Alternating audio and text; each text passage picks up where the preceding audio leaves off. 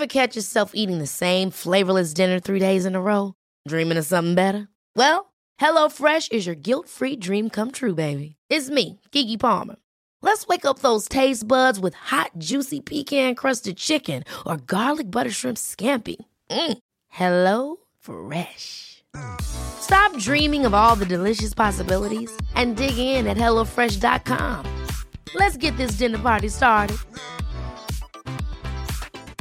Planning for your next trip? Elevate your travel style with Quince. Quince has all the jet-setting essentials you'll want for your next getaway, like European linen, premium luggage options, buttery soft Italian leather bags, and so much more. And is all priced at 50 to 80% less than similar brands. Plus, Quince only works with factories that use safe and ethical manufacturing practices. Pack your bags with high-quality essentials you'll be wearing for vacations to come with Quince. Go to quince.com/pack for free shipping and 365-day returns. Burrow is a furniture company known for timeless design and thoughtful construction and free shipping, and that extends to their outdoor collection. Their outdoor furniture is built to withstand the elements, featuring rust-proof stainless steel hardware, weather-ready teak, and quick-dry foam cushions. For Memorial Day, get 15% off your Burrow purchase at burrow.com/ACAST and up to 25% off outdoor. That's up to 25% off outdoor furniture at burrow.com/ACAST.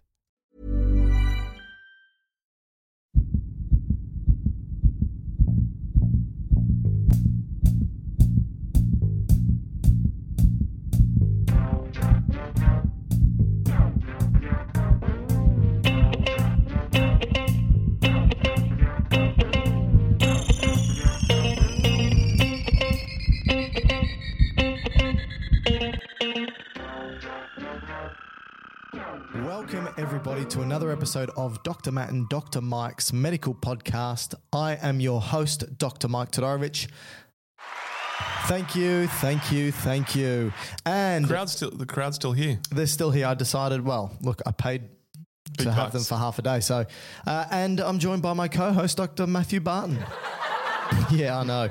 I'd laugh at him too. If you're watching this on our YouTube channel, which you can look and laugh at Matt as well. Otherwise, you just have to laugh at his horrible, horrible voice.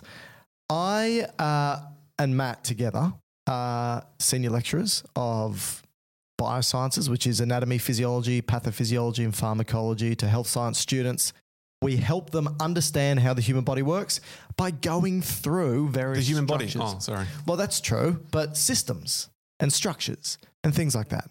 And some of our best received episodes are those that cover the entire human System. body. But before we begin, I just want to ask, how are you? You good? Yes, I'm well, thank you. What's new? Well, you know that I had a daughter. Yep, that's old news, man. She's 7 weeks. No one cares anymore. Okay, yeah. damn it. Okay, sorry. That's it then. Wow. That's really all. Boring. Is she well? Is she good? Happy? She's well. Healthy? Yep. Plump? Plump. Good. They want to be plump. Yep. So she's gone through a couple of sizes already. Wow. Of clothing and nappies. Good on her. Good on her. No, it's good. It's all good. Wonderful. More busy. Definitely more busy. It eats your time up, that's for sure. It does. Yeah. So, well. But no complaints. Good. And no one would care. Yeah, well. What about you? Yeah, okay, thanks for asking. Yeah, I was just. Were you really fishing? Guys, stop it. Get out of here. My God. You were really fishing for that, weren't you? Sometimes I just need to be asked how I am. I'm well. Well, I generally do that, but, hour and a half later, it's still going. Yeah, I do talk a lot. And I do talk a lot about me and, just how good and amazing. And anyway, I'm fine. Nothing new. But I'll tell you what I was doing. I was playing a video game the other day. I was showing my daughter one of the old video games that I used to play. And I was... Sonic the Hedgehog. No, Monkey Island. Did you ever play Monkey Island? Don't know what it is. LucasArts game. They made a number of them. They're brilliant. But I was talking to her about SimCity. Did you ever play SimCity? Yeah. All right. So I was thinking about SimCity and I loved, you've got the mayor, which is like this deity figure. It's the overarching figure that controls the whole thing. And underneath the mayor, you've got the governments that can be controlled. So you've got things like these various organizations like town planning that can help produce more and bigger cities. You've got the developers that can help grow the city, make buildings and various constructions. You've got the energy power plant that delivers the energy to the various houses and buildings. You've got the individuals and the companies that deliver the resources to the power plants and things like that. And you've got like the emergency services, police department, fire brigade, ambulance service, right? And I was talking about how I used to play this game, and my aim was to just build it bigger and bigger. Metropolis. Yeah, make it as large as possible. So I would basically put everything on steroids, right? So I would make the town planners create more cities. I would make the developers create bigger buildings.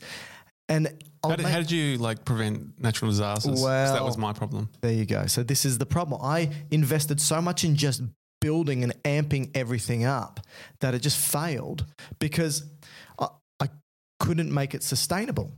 Ultimately, the mayor became corrupted with power. That's you. And decided I am the mayor, to continually just amp everything up. And it failed. It failed. Okay. And my daughter said, well, that's unsurprising because in my eyes, you're also a failure. And I said, wow, that's not appropriate. You're 5. She's only 5. That's right. But yeah, I mean, so did you played SimCity, you said? Yeah, I played it. I wouldn't say it to the frequency that it sounds like you had. Well, it was just 12 hours a day for 7 years. I just used to get attacked by the, what was it? Not a Godzilla, the other thing. It was like a big reptile that used to come and flatten my city. Yeah. Well, that only happened to you. It didn't happen to any other player. Really? Yeah. It was okay. That's what the game developers did, just for you specifically. So, yeah. But I didn't do all those. I didn't go to the degree that you sounds like you went to. I just built and didn't do it very successfully. But neither did I. But yeah, I'm thinking that you're using this game as an analogy for today's topic. Would I be that smart? Would I be that wily to be able to do that? So am I correct by assuming that? You are correct. So what today's is the analogy I'm using? Well, you got a city. I do. Which I guess is the body, the human body. Okay. And a whole lot of things have to be well regulated for the body, in this case the city, to function effectively. Okay. And if you don't have all these things in balance, quite deleterious outcomes occur, like buildings falling apart, floods. What else could happen? Not Godzilla, but what would that be? It could be an infection. It could be a fungal or bacterial or viral infection coming in, rampaging the city. But yes, I was using this as an analogy or euphemism for the endocrine system. The endocrine system. I even intentionally said putting things on steroids, Matthew. Yes, I got that. But I didn't think I should bring it in because then it lose its, whatever. Yes. Yeah. So yes, the point was that the endocrine system, just like SimCity, has to be this nice harmonious balance. If you want to build something up, it's going to cost something and there's going to be repercussions of that. And so you don't want to continuously build a building as high as physically possible because it's not going to hold. Yeah, that's There's going to be problems. And the same happens if you want to start to just reproduce as many cities as possible, or if you want to start pumping out as much electricity as you possibly can, there's going to be downstream and upstream effects. Yeah. And that is just like the endocrine system. There are upstream, downstream effects for everything that happens. And it has to be this dynamic, homeostatic balance that occurs. And today we're going to talk about the endocrine system and highlight the various structures and functions and hopefully be able to demonstrate to everybody the major hormones, major glands, and how they maintain balance and health. You good with that? Yeah. So we'll start with some fundamentals and basics first, and then we'll go into the specifics of the glands. Do you know what the etymology of endocrine is? To cry. Sorry? To cry. Crying. Oh, okay. I thought it was cell crying. Cell crying. Doesn't endo mean within? Possibly. Within crying. I think what it's referring to is structures that can release chemicals for itself. Okay. So hormones, which are the major chemicals released by endocrine tissue, are released into the local environment, but also the systemic environment. Yeah. And so it's basically like these glands are crying. They're releasing these chemicals because they don't release them into ducts. And I'm not talking about quack, quack, which I wish I had a drop right now to be able to press, but I'm referring to DUCTS. Yep. So if a structure releases a chemical into a duct, that's like exocrine. like a salivary duct or a sweat gland or the pancreas. Yeah, perfect. That is exocrine, not endocrine. Yep. But in this case, endocrine is releasing it out into the open. Yep. So it can jump into various, let's just say the bloodstream or the lymphatic system and carry it to either local or distant areas of the body to have its effect. Yep. All right, let's jump back to the beginning. What do you want to start with? Well, I think firstly we'll just say that it's a communication system in the body because great. the body is made up of trillions of cells and they are distant away from each other. So to communicate and tell something a long way away to do something requires some degree of communication. Isn't the nervous system... Yeah, we did nervous system last week or fortnight. Yep. That was a form of communication, but that's a very fast form of communication and a very localized form of communication using And electricity direct. and direct. Yeah. So I think that's the major... they're the major differences, right? Is that the nervous system and the endocrine system, yes, they're both communication networks. They're both there to tell structures to do things. But the nervous system is a lot faster. Mm-hmm. It's direct and it's short acting. Yeah, on and off. Yeah. Yeah, and very localized. Did you say that? I didn't. I just said Okay. direct. So then if we focus now on the endocrine system, which is a system of crying to somewhat, there are a couple of fundamentals to bear in mind for all this system, regardless of how we break it down. So the first fundamental is it's made up of glands or tissues that will do the excretion. The crying, mate. The crying, yep. Now the tears is hormones, Okay. which are just basically chemical messages. Yeah, so students will ask me things like, what's the difference between a hormone and a neurotransmitter?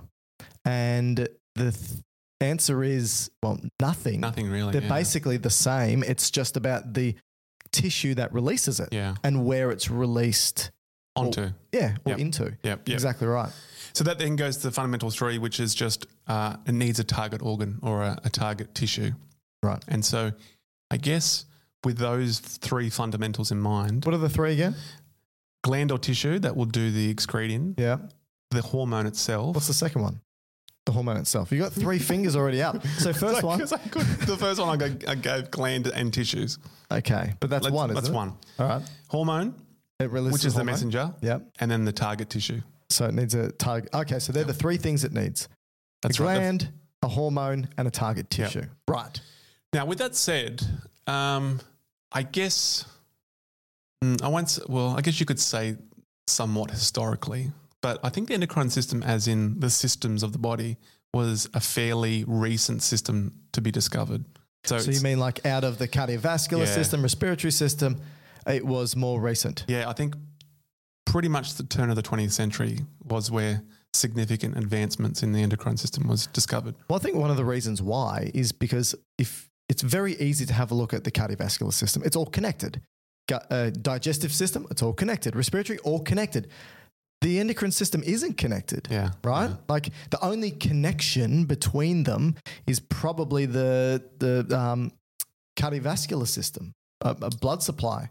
But that is not in itself part of the Yeah. endocrine system. So that's probably one of the reasons why. And our understanding of chemistry wasn't fully accomplished at that point, and possibly microbiology. Yeah, I guess microbiology in terms of seeing well into small cells and knowing what the cells are doing. Yeah. But, an example, and this was a debate recently on Twitter, what should be the name of the pituitary gland, right? Right. And now my understanding of the etymology of the pituitary gland means to produce mucus or something like that, right? Yeah. Now, that would have been assumed probably centuries ago that when it was looked at, it did secrete a fluid that was probably mucously-like, but they wouldn't have known it wasn't snot. Yeah. They wouldn't have known chemically what was coming out of it, right? So it's kind of right, but they just didn't know what that mucus was, Yes. right? Yes. So they probably had an idea that there were these things like, the pancreas, the adrenal glands. I'm sure they definitely were discovered, but what they truly did was a bit unknown. Yeah. And it wasn't until they started to experiment with these glands, like chop them up and swallow them or something, or inject them into animals to see what they actually did. And, that's where you'd get to discover insulin or adrenaline or thyroid hormones just by going, here's something weird we don't know. Let's just crush it and inject it into a dog or a rat and see what happens to it. And you go, oh. Or pull it out, like, let's pull out the parathyroid gland. And see what happens. And see what happens to the dog. Oh, it can't regulate its calcium well and it gets weird bones. They used to do a lot in dogs and cats, didn't they? Yeah. Pretty horrendous, but not anymore. Which is probably a good thing, I think. But following that. Yeah.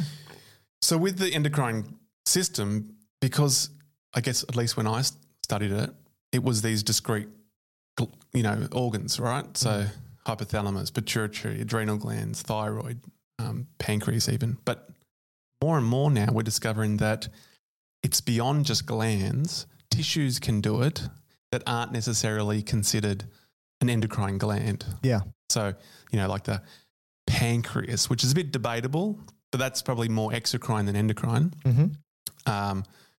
The gonads, that's probably more for producing sperm or eggs than producing hormones, but they can do it. Known for that. Yeah.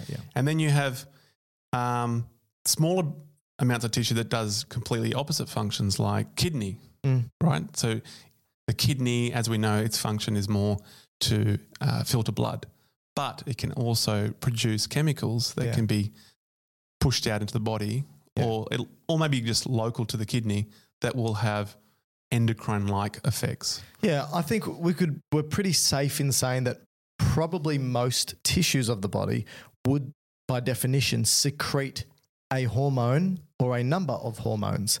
And it would secrete it potentially just very locally to act upon itself or to act upon something within its close vicinity, or even release something to jump into the bloodstream and act quite distally or far away. And in actual fact, they're the three major ways that... It was actually four, but go with those three. Okay, so if a tissue releases a hormone that allows for it to act upon itself, we call that autocrine, right? If it releases a hormone to act upon its local environment, it's called paracrine. And then if it releases it into the bloodstream to act distantly... Because blood goes everywhere. What do we call that? Endocrine. Endocrine.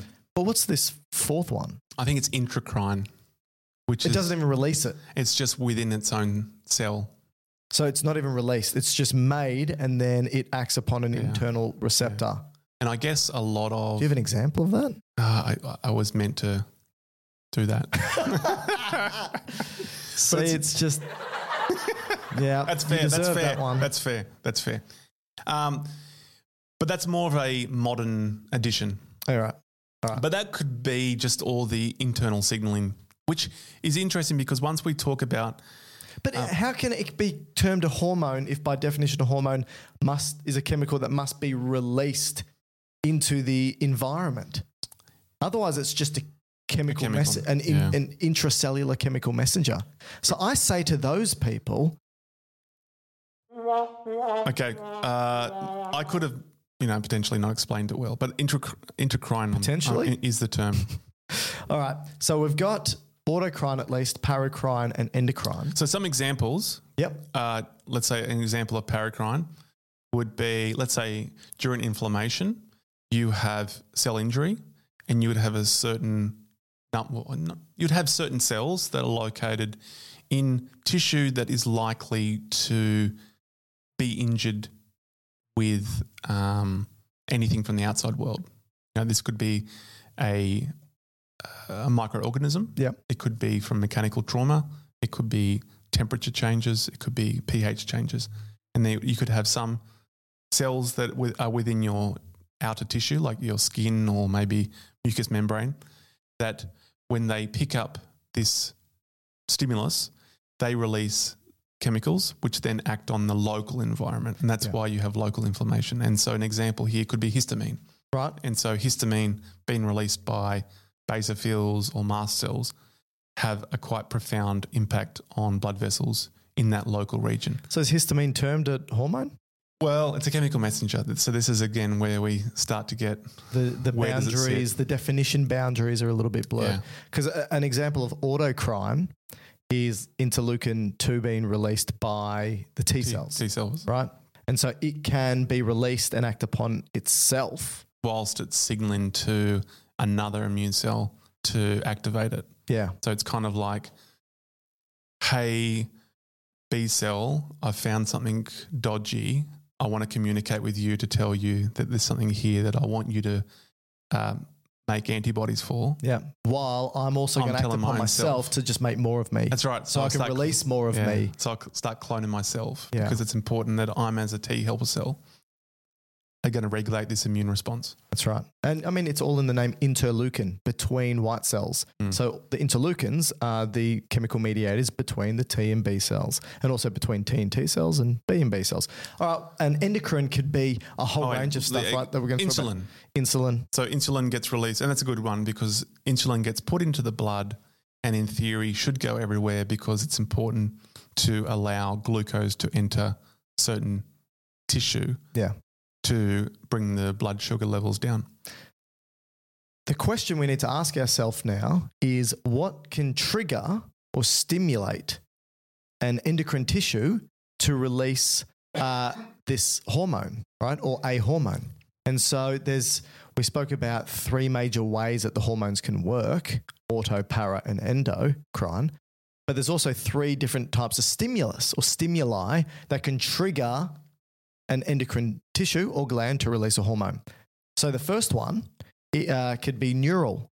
So a neural stimulation. So you could have a nervous innervation, a neuron that basically speaks to a endocrine tissue and says, hey, release the hormone. Right. Got an example of this? Yep. The innermost part of the adrenal gland called the medulla. Yeah. So this has a cluster of cells that will release catecholamines, so adrenaline. I guess adrenaline. Is it noradrenaline as well? Yep. Okay. So this nerve will go there from the sympathetic nervous system and it will speak to this cluster of cells when you are having a profound sympathetic fight and flight response. And that tells those clusters of cells in the deep part of your adrenal gland to pump out adrenaline into your blood. So you've got a neuron coming from the spinal cord speaking directly to your adrenal gland. And it says, hey, adrenal gland, release adrenaline. Yep. Release into the bloodstream and let's have this whole body fight or flight response. Which is interesting because typically when we did this last podcast, but when we do the sympathetic nervous system, well, actually both parasympathetic and sympathetic, they're usually broken into 2 neurons, right? Yeah, yeah. And so sometimes when you study the sympathetic, this is always the outlier, right? So this is the only one. So when you say 2 neurons, just for the listener, if they haven't listened to that episode, let's just say the fight or flight system, going from the spinal cord to whatever organ it wants to affect to have a fight or flight response, let's say the heart, it's only 2 neurons. So it goes from the spinal cord to the sympathetic chain. The sympathetic chain, which then speaks to the second neuron. Which is usually a long one. And that long second neuron goes to the organ to have its effect. Such as the heart. And that seems to be, this global dogma, universal dogma for sympathetic and parasympathetic. They're both 2 neuron chains. Yep. But not in this case with the adrenal gland. So this one was always considered the outlier. So when I was in my undergrad and I was studying the sympathetic, parasympathetic nervous system, you'll be told, here's the anatomy, here's the 2 neuron pathway that you need to learn. But there's always there's one exception, and that's the adrenal gland. It only has 1 neuron going to it. So it's a preganglionic neuron, just that first one. That's right. But then when you learn a bit of embryology, you realize that the medulla is just the postganglionic neuron. So that whole cluster of adrenal medulla cells are just neurons. Really? Yeah. And Well, so there you go. they're just releasing again Yeah, the neurotransmitter, which normally would just go onto the organ. of course. But in this case, it goes into the blood.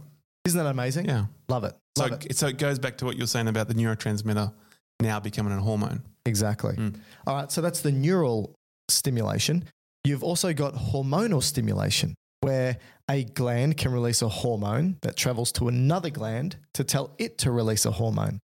And there's a lot of examples of this, but the first thing I want to say is that the first gland that releases the hormone, usually the name of that hormone ends in the suffix tropic. Okay.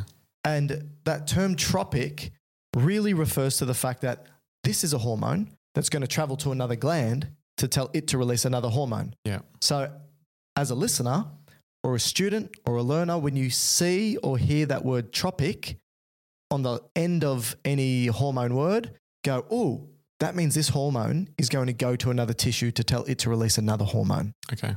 And so examples of this can include the hypothalamus. Mm-hmm. It releases a bunch of hormones to talk to the anterior lobe of the pituitary gland, like gonadotropin, right? So gonadotropin, Yep.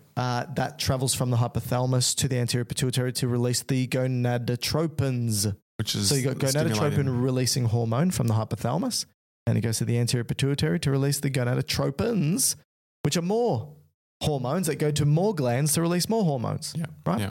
So anyway, that's the hormonal. Now the last one, it depends on the textbook you read. It's a funny one. Yeah, it's called humoral, but... You didn't get that? Oh, I get it. Funny one. Sorry. Yeah, that was... Yep. Wait a sec. There we go. Yeah. But it serves both. No, they're not laughing because it was funny. So the humoral, like you said, it's an odd one because many current textbooks don't really refer to as humoral because it's referring back to the old term, the humours of the body, which is based in pseudoscience and not in science. The humours are Tell that to the Greeks. Tell that to the ancient Greeks. I would. I don't know how, but I'll say it to them. It's about having nutrients, pretty much it's nutrients inside the bloodstream. And these nutrients are the stimulatory signals to tell a gland to release a hormone. So a great example of this is glucose. Yep. Glucose in the bloodstream goes to the pancreas, triggers the beta cells to release insulin. And now that insulin can go to the various tissues and have its effect to help bring that glucose into certain cells of the body. And that is the humoral response. So there's three: neural, hormonal, and humoral. Three different stimuli. And so the humoral is basically just the concentration of a molecule, really, right? Yeah. I think. So that will impact. And so if you're... I think most of the time, it's a nutrient. And then it's feeding back on its own self. So if that goes in the opposite direction, then it will then usually shut off. And this kind of goes to the regulation of these. So you said how they're secreted. Yeah. But also we need to regulate them to not over-release. Yeah. And so usually the two ways that we do this would be a negative feedback loop or a positive feedback loop. That's important. That's how we maintain that balance. And so most of the hormones that we're going to be speaking about today is in negative feedback. So that means, again, we'll use insulin as an example. No, is that the best example? Well, it is kind of humorally. Yeah. How about the example I like to use, because it makes sense to people, is when people take anabolic steroids. And let's just say people are taking testosterone, right? And so if they take exogenous testosterone from a needle and inject it into them, if they're taking so much testosterone that it goes super physiological levels, so above normal levels, because of the negative feedback, if your testosterone levels in the body go up, that's going to negatively feed back on the tissues that make your endogenous testosterone. And like your gonads, for example. So you take a needle filled with testosterone, inject it, your gonads go, oh, I've got heaps of testosterone here. I don't need to make any negative feedback. It switches off. But because your testes need to make that testosterone and part of their function for growth and development is to create testosterone, sometimes the testes in themselves can change their size. Yes. Right? They can shrink a little bit because those cells that make the testosterone can atrophy. Yeah. Right? And so and then also that's negative feedback. But also the releasing hormones as well that are going to the particular regions of so from, let's say, the hypothalamus pituitary gland that normally would oversee testosterone release, they would also go, why is this testosterone so high? Yeah. I better turn off. That's right. Because when you really think about it, it's not just at that place where that testosterone is released. That testosterone will act upon all the precursor or upstream regulators and will affect them. So that's why when you affect one hormone through a drug or intervention, it generally will affect a multitude of other things. Yeah. Because the hormones in the endocrine system they're a cascading system where it has a domino-like effect, except both upstream and downstream. All right, before we jump into the specifics, I think we need to talk about the fact that some hormones, again categorize hormones now by what they're made up of. So the chemical structure. Yep. Some are going to be made up of individual amino acids, right? Or a single amino acid. Like tyrosine. Some are going to be made up of multiple amino acids. So like peptides and polypeptides or proteins, usually between 3 to 200 amino acids. And then you've got the steroid hormones, which are made up of cholesterol. Yep. And if you have a look at the amines, for example, so the amines are basically the hormones made up of tyrosine. So tyrosine is an amino acid, and tyrosine is the basis to create the catecholamines, which is dopamine, noradrenaline, and adrenaline, which are also hormones. Yeah, they're neurotransmitters, but also hormones. Also the thyroid ones as well. Yes, so T3, T4. Yeah. Okay. So thyroid hormones are made up of tyrosine as well, but they're iodized. Yes. Yep. But we'll talk about it. So that's the amines. They've got a half-life in the body once they're released of about 2 to 3 minutes. So what that means is the hormone after 2 to 3 minutes is 50% as effective as it was when it was first released. Wow. So very short acting, right? Except the thyroid hormone. When we talk about the amines, the thyroid hormone has a half-life of between half a day and 7 days. Right. So for whatever reason, it could be because it's iodized. It could be because T4 is sort of like a stored version of thyroid hormone. It has a longer lasting half-life.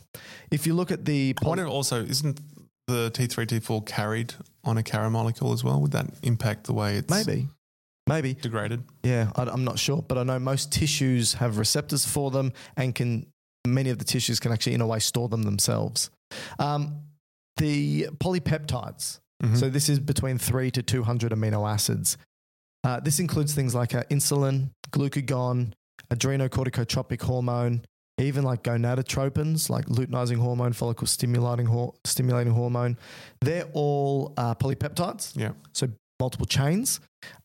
Their half-life is between 4 to 40 minutes in the body. So again, not super long. And some of them have carbohydrates attached to them, some of the polypeptides. So for example, the luteinizing hormone, follicle stimulating hormone, this is what we call the gonadotropins. So these are the hormones that have their effect in the sex cells or the gonads of the males and females. They have carbohydrates attached to them, and that changes the way that they bind to receptors, but also changes the way that they're targeted for degradation as well. And then finally, the steroid hormones and the protein hormones together have a half-life of between 4 to 170 minutes. So they tend to last the longest outside of the thyroid hormones. The steroid hormones are made up of cholesterol, and this mainly happens in the cortex and the gonads. Right, yep. And there's 2 major categories of steroid hormones. So you've got the corticosteroids, so they're the ones made in the cortex of the adrenal gland. And you've got the sex steroids, which basically is like the androgens, the estrogens, and progesterone. So they're also they're both made in the sex organs, but also in the adrenal cortex, right? Yes, androgens. Yeah. Yes, absolutely. Now, we'll talk about the specifics of the corticosteroids when we get to the adrenal gland. I think the other thing just to mention is by their nature, then the way that they would interact on the target cell is going to be slightly different. So with the Great point. With the amino acids and the proteins, because they are polar, What's that mean? Charged, Yep. they can't get through the membrane. So remember, if it's large or charged, it can't get into the cell freely. So when they come to the cell membrane, let's just say insulin comes to a muscle cell or a fat cell, they can't just barge their way through the cell membrane to tell the cell internally what to do. So the protein or the amino acid hormones need to have a receptor on the outside of the cell. And so these can be linked to other things. So sometimes they're linked to a ion channel. So that could be like a ligand-gated ion channel. They could be coupled to a G protein or sometimes to enzymes. Yeah. So I think using insulin still as an example, I think that's a tyrosine kinase, which is it phosphorylates a whole lot of things internally. Yeah. Which I think, correct me if I'm wrong here, I think that then just either creates or just sends GLUT transporters to the top of the membrane to allow glucose to come in. Is that basically right? Yeah, to the surface. Yeah. Whereas, do you have anything to add for the? No, that's fine. That's fine. Yeah, so those amine-based and peptide-based and protein polypeptide-based, they have their receptors on the surface. What about the steroid hormones? So they're in nature, because they are acted on surface receptors. Oh, you're still talking about the really quickly. They're going to then have a fairly quick response in response to the hormone binding to it. Yes. So when you now come to the steroid hormones, because they are fat soluble, like you said, cholesterol, they don't need to have a receptor on the outside because they can just squeeze their way through the membrane. Lipid soluble. Yep. Lipid soluble.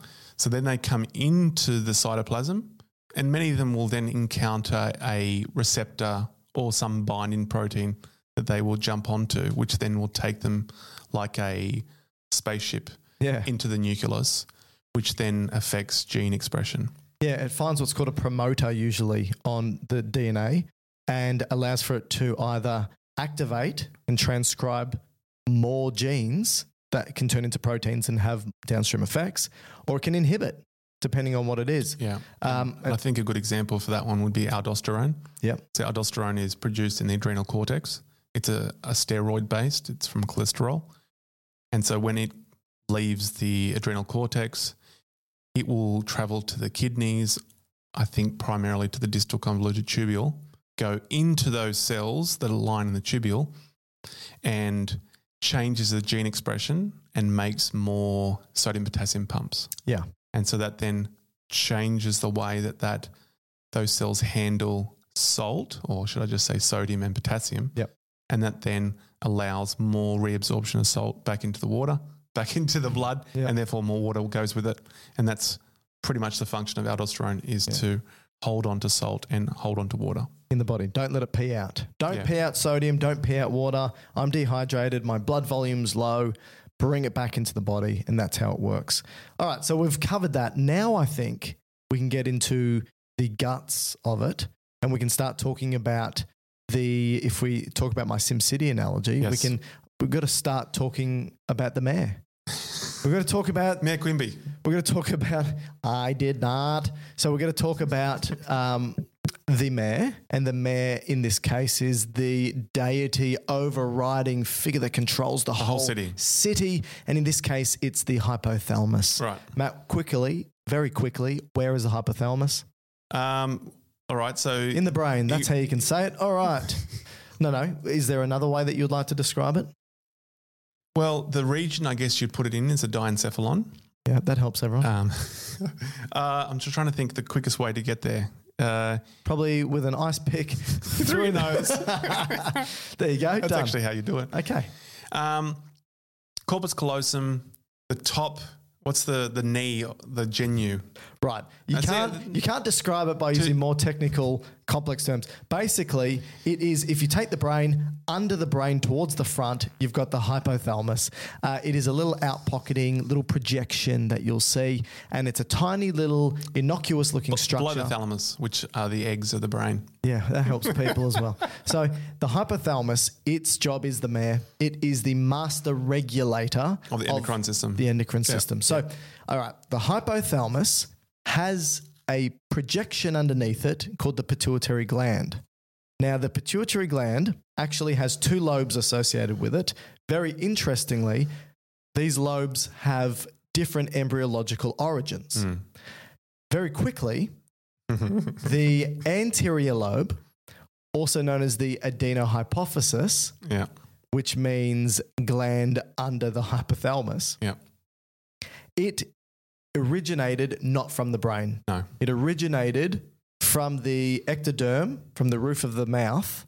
What's the name of the pouch? Rathke's? Rathke's, yeah. So Rathke's pouch are at development. So basically, it came from non-neural tissue and projected up to attach to the hypothalamus. Correct. The posterior lobe of the pituitary gland is a projection of the hypothalamus, so it's neural tissue. And the reason why we're highlighting this is because the way that the hypothalamus speaks to these 2 aspects of the pituitary gland is different. Right. So for the posterior, which is simply an extension of itself, it's just got neurons that connect So it they're to it. basically just neurotransmitters. That's right. Yep. For the anterior, because it had to connect to itself, it has a bloodstream that connects the 2. Yeah. So if we start with do you want to start with the anterior or posterior? We'll go posterior because there's only 2 hormones in there. All right. So because the hypothalamus connects to the posterior pituitary through neurons, the posterior pituitary, also known as the neurohypophysis, it doesn't produce its own hormones. The hypothalamus produces it for them, transports them down those neurons, Down the axon, and says, hey, posterior pituitary, store these for me. I'll tell you when it's time to release them. So just vesicles of neurotransmitters sitting at the end terminal, and instead of going into another neuron or another structure, it then just gets put into a blood vessel, which goes to the whole body.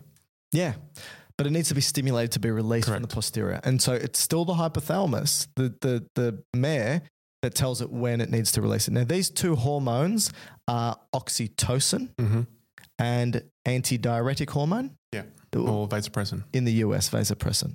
Because we don't call it vasopressin here No. in Australia land. All right. So start with oxytocin. So oxytocin is... Sounds like a washing detergent It does too. you'd put into like to get stains out. Yeah. I wonder how good oxytocin would be getting stains out. All right, let's. So when my wife was An pregnant, embryo. Oh, sorry. no, pregnant with a developed embryo after about 41 weeks. A fetus. Right? A fetus. Well, my daughter at about 41 weeks, it was time. 41. Yeah, it was Overdue. Yeah, well cooked. So we had to go into the hospital and my wife needed to become induced. Oh, okay. So they do a couple of things. So first you can sort of like tickle Stretch the and cervix. sweep. Yeah, stretch and sweep, which basically irritates the cervix, right? Yeah. You can put some prostaglandins on there, which we know from previous podcasts. Prostaglandins do a whole bunch of stuff, but they can irritate the area. And that's sometimes why they recommend intercourse. Yes. It's because semen has prostaglandins in it. Well, the prostate gland produces prostaglandins. Yeah. And yes, that semen could potentially irritate the cervix and say, it is like time. Little submarines bashing into the cervix. That's right. Anyway, so we tried that, the prostaglandin gel, Keep it PG. Yes. It didn't work. So my wife went on an oxytocin drip. And so this highlights quite nicely some of the functions of oxytocin. Oxytocin can tell the uterus to contract. She fell in love with you again. All right, so oxytocin, she needed to fall in love with me in the first place. Oxytocin has people recognize it for having 2 main roles. The main role that you ask someone down the street, hey, what's oxytocin do? They go, oh, it's the love molecule. And Which is true. Well, in a way, it's true. It is a relationship or bonding molecule. It's not about just positive relationships. Oxytocin can solidify negative relationships as well. In humans, yes. Yes. But I think animals is much more bonding. Probably right. Yeah. Can I just add a story here? Okay. My dad, he grew up in a sheep farm in New Zealand. Okay. Did he fall in love? No. Anyway, he would say that when it is lambing season, which I think is...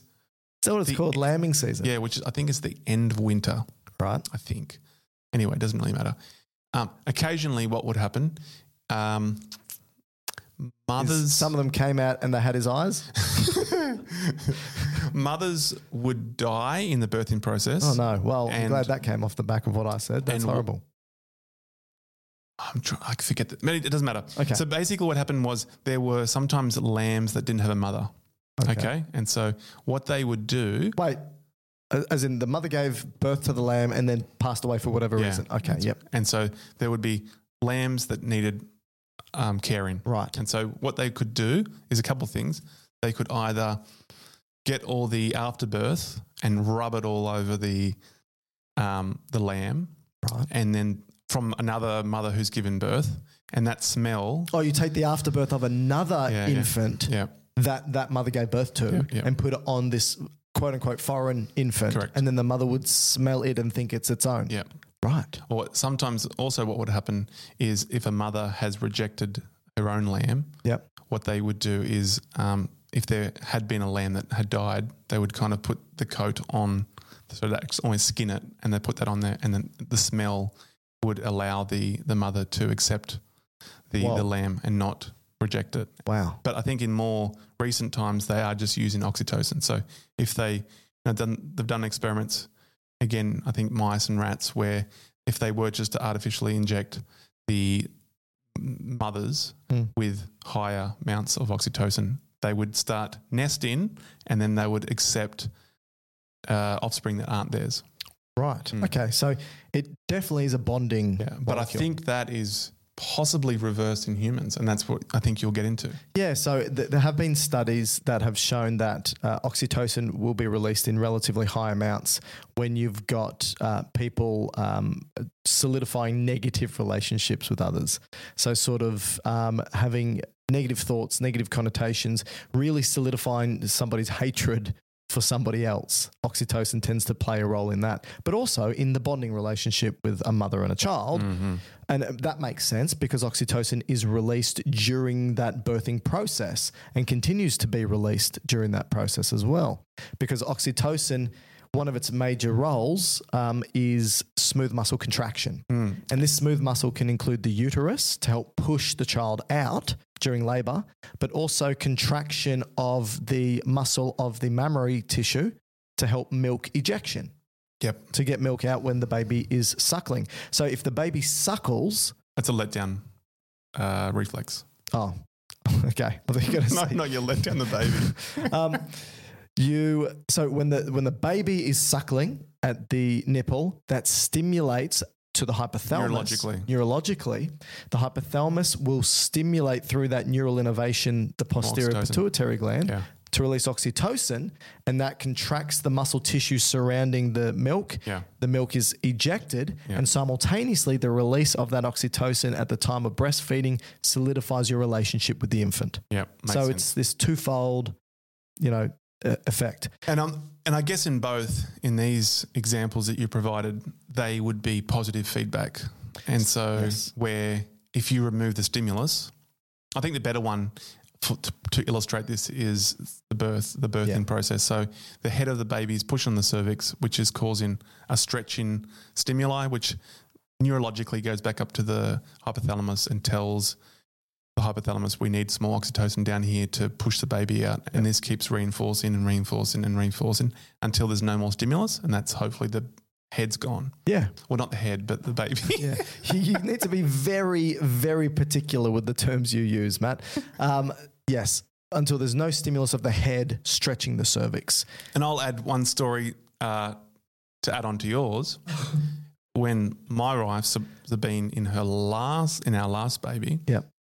She had quite a significant bleed, and so baby was fine, but placenta wasn't detaching completely, and so she lost over 1 litre of blood. Whoa. And so an emergency kind of obstetrician came in, and they put oxytocin on the drip plus another drug. I'm not sure what it was, and the obstetrician literally was just pushing her uterus through the abdomen as hard as they could, because that would again be stimulating neurologically to release more oxytocin, and that would then tighten everything up and stop the bleeding. Wow. Amazing. Yeah. I think they do a similar thing with a prolapse uterus.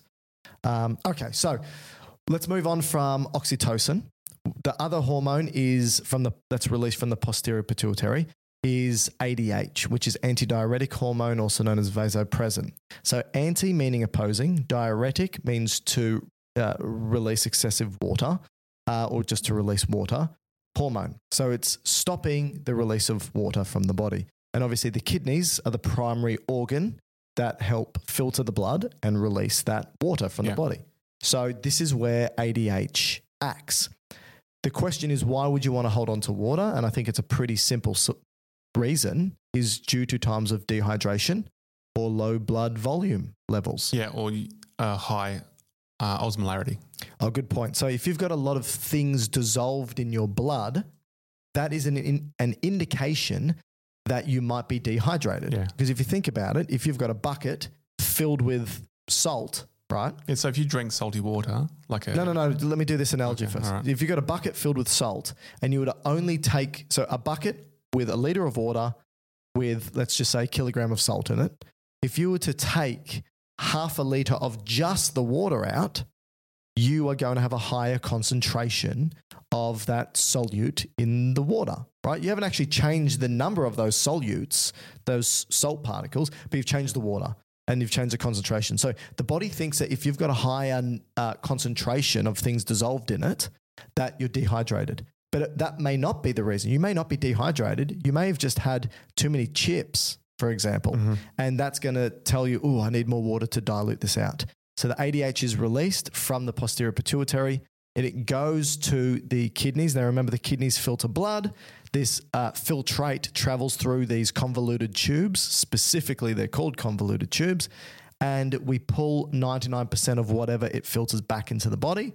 And then we'll pee out around about 2 litres per day of water, solutes, wastes, and so forth. ADH will travel to the distal convoluted tubule and the collecting duct. So the very end of it. And it inserts these little pores called aquaporins, these little proteins that allow for water to just be pulled back out. Does it instruct it just to bring up from the cytoplasm up to the... Yeah. Okay. Yeah, I think... yes, that's right. And then the water will go from the tubules back into the body and you don't pee it out. And that's that role of ADH. Yep. Right? Anything you'd like to add there? Or just issues that could go wrong with the ADH is in 2 ways. So either too much ADH is released or not enough. Not enough. You're back on oxytocin. Not enough. So these two conditions would be, if you're producing too much ADH, that would be syndrome of inappropriate ADH. Yep. So that could be from head injuries or brain surgery or something. Yep. And that causes a hypersecretion of ADH. So too much holding onto water. Yep. And so then the person would retain too much water. Yep. And then they'd have those osmolarity fluctuations. Yeah, and you could have a lot of neurological effects if your ions are not in the right concentration. And then the opposite one is a form of diabetes, but it's diabetes insipidus, which means... Don't know. Watery, something like that. The amount of times that we've... Because mellitus is honey. Yes. Diabetes means like to pass or to siphon. Insipidus, I'm thinking is clear or... Yeah, it doesn't matter. But essentially in this case, because you're not producing any ADH... Tasteless. That makes sense. Yeah. Because diabetes mellitus means taste sweet. Diabetes insipidus means it has no taste. So it's saying, it's not a glucose thing. It's not a pancreas thing. It's because diabetes was originally defined by the fact that the person with it passed a lot of Polyuria. Yeah, passed a lot of urine. And so this is also passing a lot of urine. So they called it diabetes, but it's totally separate origin. It's got nothing to do with glucose, nothing to do with insulin, nothing to do with the pancreas. Correct. Yeah. And so in these individuals, you could be passing up to 20 litres of urine a day. Oh, and so then you have obviously dehydration issues. Absolutely. Yeah. All right. Okay, now let's talk about the anterior pituitary. This is, like I said, also known as the adena hypophysis. It does produce its own hormones and stores it, but still waits for the hypothalamus to tell it to release those hormones. But because we said that there's a bloodstream called the hypophyseal portal system that sits between the hypothalamus and the anterior pituitary, it means the hypothalamus needs to release its own hormones to travel through that bloodstream to stimulate the anterior pituitary. Yeah. So this is a hormonal stimulus. With the posterior pituitary, that's a neural stimulus, right? We spoke about those because we're very good at preparing you to understand what we're talking about. Hopefully. All right. So there are 6 hormones that are stored and released by the anterior pituitary. Those. Oh, actually. Oh, okay. How is your analogy here now? Yeah, well. Are you going to bring this in? Maybe later. Oh, maybe right. later. Maybe later. So we'll get there in a sec. The anterior pituitary has 6 hormones. Let's talk about those hormones first. You've got adrenocorticotropic hormone. Horrible name, but it actually tells you Exactly where it does. So adrenal Gland. cortico, Cortex of the adrenal gland. tropic. To grow Well, or it's to stimulate. to tell that To do something. next gland to release its hormone. So it's going to the adrenal gland, the cortex specifically, to tell it to release a hormone, and it can stimulate the release of a number of hormones. But let's talk about that when we get to the adrenal gland. So that's ACTH, adrenocorticotropic hormone, number 1. Number 2, growth hormone. Yeah. Growth stuff. I think this one's also called somatotropin. Yep. Yep. Which just means body growth. Body growth. Right. The third one, and again, this is no particular order. This is the gonadotropins, and there's actually 2 here, so this would be 3 and 4, which is luteinizing hormone and follicle stimulating hormone. And they're both named after what they do in the female reproductive system, but they're equally important in the male reproductive system as well. Yes. So there's 4. The 5th is going to be prolactin, which stimulates lactation. So this is the production of milk, not the letdown, not the ejection. That's what oxytocin does, but the production. And then the 6th one is thyroid. Thyroid stimulating hormone that goes to the thyroid to stimulate it to be released. Now, the hypothalamus must release hormones to stimulate each of these.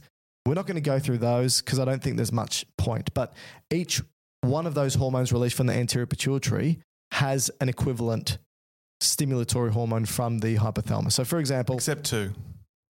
Which ones? Well, they're inhibitory rather than stimulating. Okay, let's do the stimulatory one. Yeah. So Releasing. Yeah, you could go stimulating, that's fine. Okay, so the hypothalamus will release gonadotropin releasing hormone. Yep. That goes down to the anterior pituitary, Yep. stimulates luteinizing hormone and follicle stimulating hormone to be released. The hypothalamus will release growth hormone releasing hormone. Inhibiting hormone. Growth hormone inhibiting hormone. Yeah, that's right. And it inhibits the release of growth hormone. Correct. So Okay. without that inhibition, Yep. you'll just produce growth hormone. Okay, so what about when the hypothalamus releases dopamine to go for prolactin? Is that inhibitory for prolactin? Yes. Right, so dopamine inhibits the release of prolactin. So again, without the hypothalamic signal, prolactin will continually be released. Correct. Right, that's important. I wonder what that... Okay, we'll get back to there in a sec. We've got now what triggers... we've got adrenocorticotropic hormone.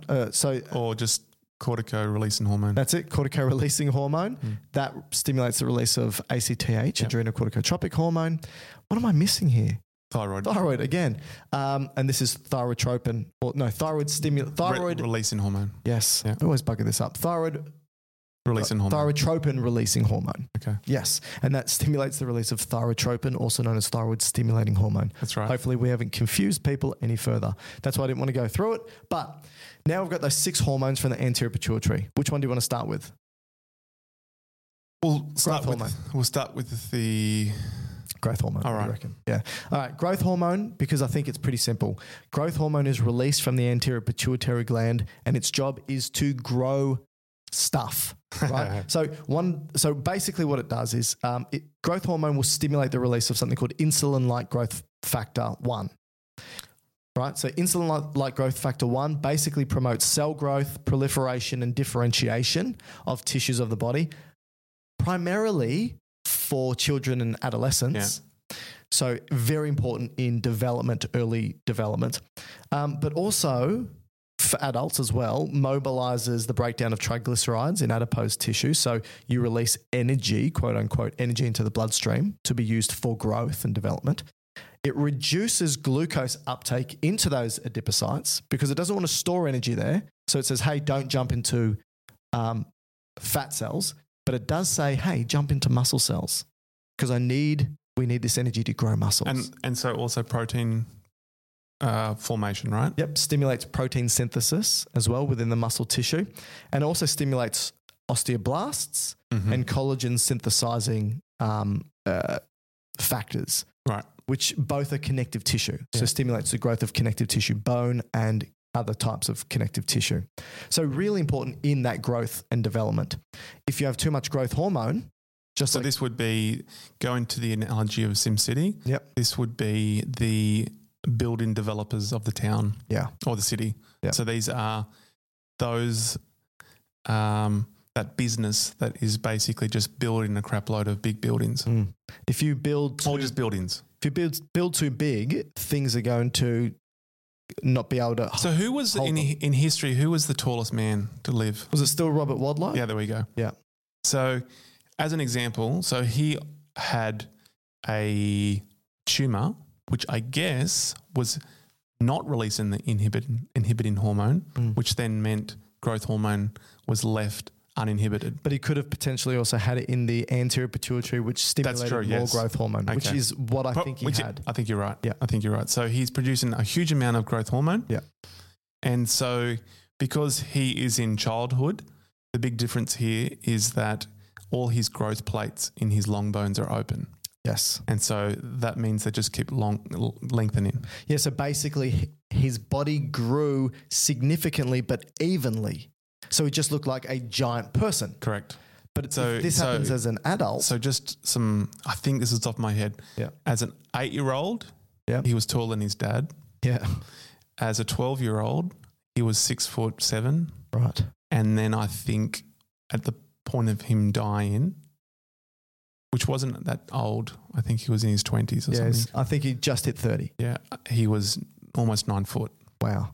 Did you know there's a person in history, and I wish I could remember the name for the listener, the only person in history to both be defined medically as having dwarfism and also having gigantism.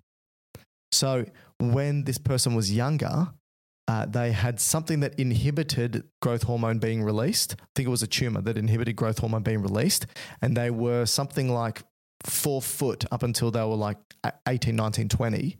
And then the tumor like flipped in a way and pumped out a bunch of growth hormone and then grew to be like 7.5, 8 foot. Oh, really? Yeah. Wow. Amazing, right? So they're the only person to have been both on either ends of the spectrum. Wow. Growth hormone, obviously very important for that growth and development. And obviously both ends of the spectrum, if you don't have enough, undergrowth, too much. Yeah. But I do think dwarfism is slightly different. I think that's... Yes, I was just going to say is genetic, right? But I think it's also there's a connective tissue difference at the growth plate, which just kind of closes it prematurely opposed to a growth hormone issue. Yeah. Now, going to the other thing that could happen with growth hormone would be if you've already reached puberty and not puberty, but you've kind of passed the point that the growth plates have closed and then you were to add growth hormone excessively into your body. Right. The long bones don't have the ability to lengthen anymore because the long bones are closed. Right. And so what happens is the growth hormone, if you're looking at the bone side of things, it will only allow growth at the tips of the bones. Yes. And this is what the term actually means. acromegaly. Yeah. Agro means, or acro. Acro, like acromion. Yeah. The tip. Acromion's the tip of your shoulder, but the tips, so the tips of your bones will grow. And so this is where these individuals get really big hands and jaws, protruding jaw. Yeah. Like eyebrow ridges. I think maybe their forehead. Yeah. They develop it that way. So if this goes back to your city analogy, this would be kind of inappropriate development that is kind of not just tall, but the building structures grow outwards. Yeah. Which then make it quite dangerous. Yeah, exactly. So hypo and hyperpituitarism is, I believe, what this individual had. Both hypo in the early stages and then hyper in the later stages, leading to undergrowth hormone and overgrowth hormone. Dear listener, if you can find out this person's name and correct me if I've got the medical conditions wrong, that would be awesome. All right, so that's growth hormone. What we've got now is, let's do ACTH, adrenocorticotropic hormone. This hormone is released and travels to the adrenal gland, specifically the cortex, which is the outer few millimeters of the adrenal gland, and stimulates the release of cortisol and aldosterone. Mostly cortisol. Yeah, because aldosterone release, because this is the interesting part. So when you go to the cortex of the adrenal gland, the precursor for all these three hormones, which are going to be aldosterone, cortisol, and the androgens, they're all cholesterol based. Okay. Now, it almost works in a way that cholesterol kind of comes in at the top and like a percolator, as the cholesterol's getting modified, it's kind of filtering through the cortex and going deeper, right? Right. And so what happens is as they're kind of getting modified, they leave out of the cortex at different points. And so whatever's left is there that's for availability to make the next one. And then in a way. Yeah. And so the cholesterol gets modified kind of into precursors of progesterone. Right. Okay. And then that can be modified by a number of other enzymes into aldosterone. Yeah. And then that progesterone or similar precursors to it can then filter through, and then that can be modified off into cortisol. I think we did an episode of steroids, right? And then it goes into these kind of early phase of an androgen, testosterone-like, and it can be modified into testosterone or estrogen. Yes. But this will probably not normally just happen regardless of hormone stimulation. But then if you stimulate it with ACTH, then you're bumping up the process to go more down the line of cortisol. Right. But then if you stimulate the adrenal cortex with angiotensin 2, then you're pumping out more aldosterone. All right. So let's just say now we are in a state of stress, right? Fight or flight. Something's happened. I'm scared. I'm stressed. I've got a deadline at work. I need to get it done. I've got that feeling, that stressed feeling. This feeling of stress is intrinsically linked to the amygdala, is linked to various areas of the brain that can speak to the hypothalamus, triggering ultimately the release of adrenocorticotropic hormone, which travels through the bloodstream to the adrenal gland, stimulating the release of cortisol. Everyone has heard that cortisol is our stress hormone. Now, what this means is, and I don't know if, did we do an episode on we did an episode on stress and cortisol, I think. But anyway, remember the fact that cortisol, this is important for people to understand. Cortisol doesn't make you stressed. No. Cortisol is released as a result from your stress. Well, it's released throughout the day. That's right. So it's got diurnal. Say it again? Diurnal. It's released early in the morning and then... In kind of pulses. Yes. But I think the greatest pulse or pulsatile release is early morning to prepare you for the day, because you need more energy, you need more, glucose utilization and release and so forth. Yeah. All right. So let's talk about what cortisol does then, because like you said, cortisol is released because, not because it wants to make you stressed, but it wants you to be in the best position physiologically to respond to the stress. So that's how you should be thinking about it. In my mind, I say cortisol helps our body deal with the stress in the immediate moment, but also helps future-proof the body for future stress. And the reason why I say that is because a couple of things that happen is this. It stimulates the muscles to undergo glycogenolysis, which is breaking down glycogen into glucose so the muscle can use the glucose to do stuff. Mm-hmm. That's important because if you're stressed, you need to be able to do things, get work done, run away, whatever it may be. But it also goes to the liver and tells the liver to do the opposite, not break things down, but store the glucose as glycogen. And it wants to store the glucose as glycogen for future reasons, right? To future-proof it so that it's there. It also goes to fat tissue, tells it to break the fat down into lipolysis. Yeah, lipolysis, and breaks the fatty acids down so they can jump into the bloodstream again, so we can use it for energy. And so, depending on the tissue and its function, it depends on what it does. It goes to, interacts with the immune system, tells some aspects of the immune system to ramp up, other ones to bump down. Again, it's saying we don't need to waste time and energy on the immune system right now. Yeah.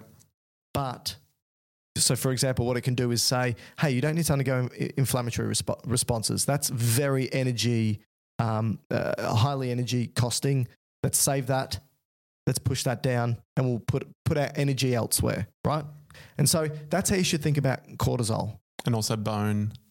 So it changes the model in the bone, presumably to liberate calcium ions. Yes, because we need calcium for muscle contraction. Yep. And also neuron firing. And also the way it kind of regulates homeostasis in the skin, particularly kind of repair and the connective tissue aspect of it. So that could potentially thin the skin off if it's around for too long. And that's the other thing is that just like with the SimCity analogy, you don't want to amplify anything more than you need to.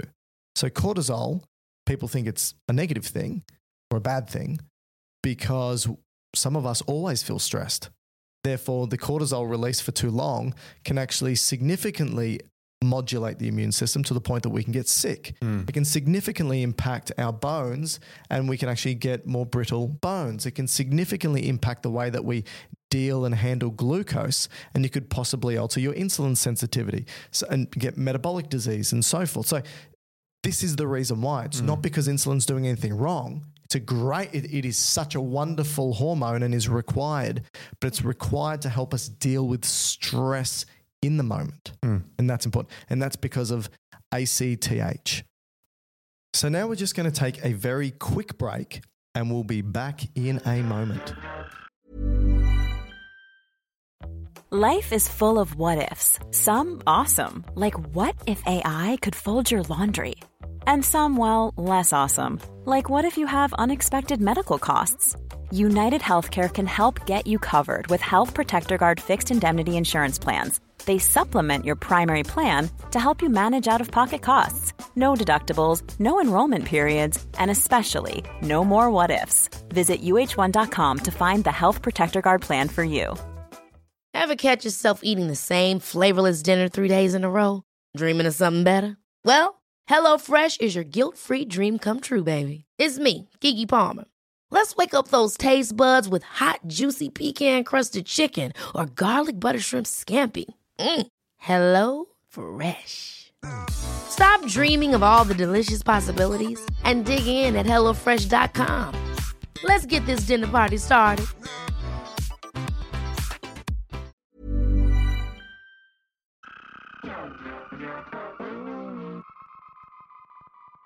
So welcome back. We've spoken about ACTH, adrenocorticotropic hormone, the fact that it's released from the anterior pituitary gland in response to the hypothalamus stimulating it, and the fact that it travels via the bloodstream to the adrenal glands, specifically the cortex, to stimulate the release of cortisol.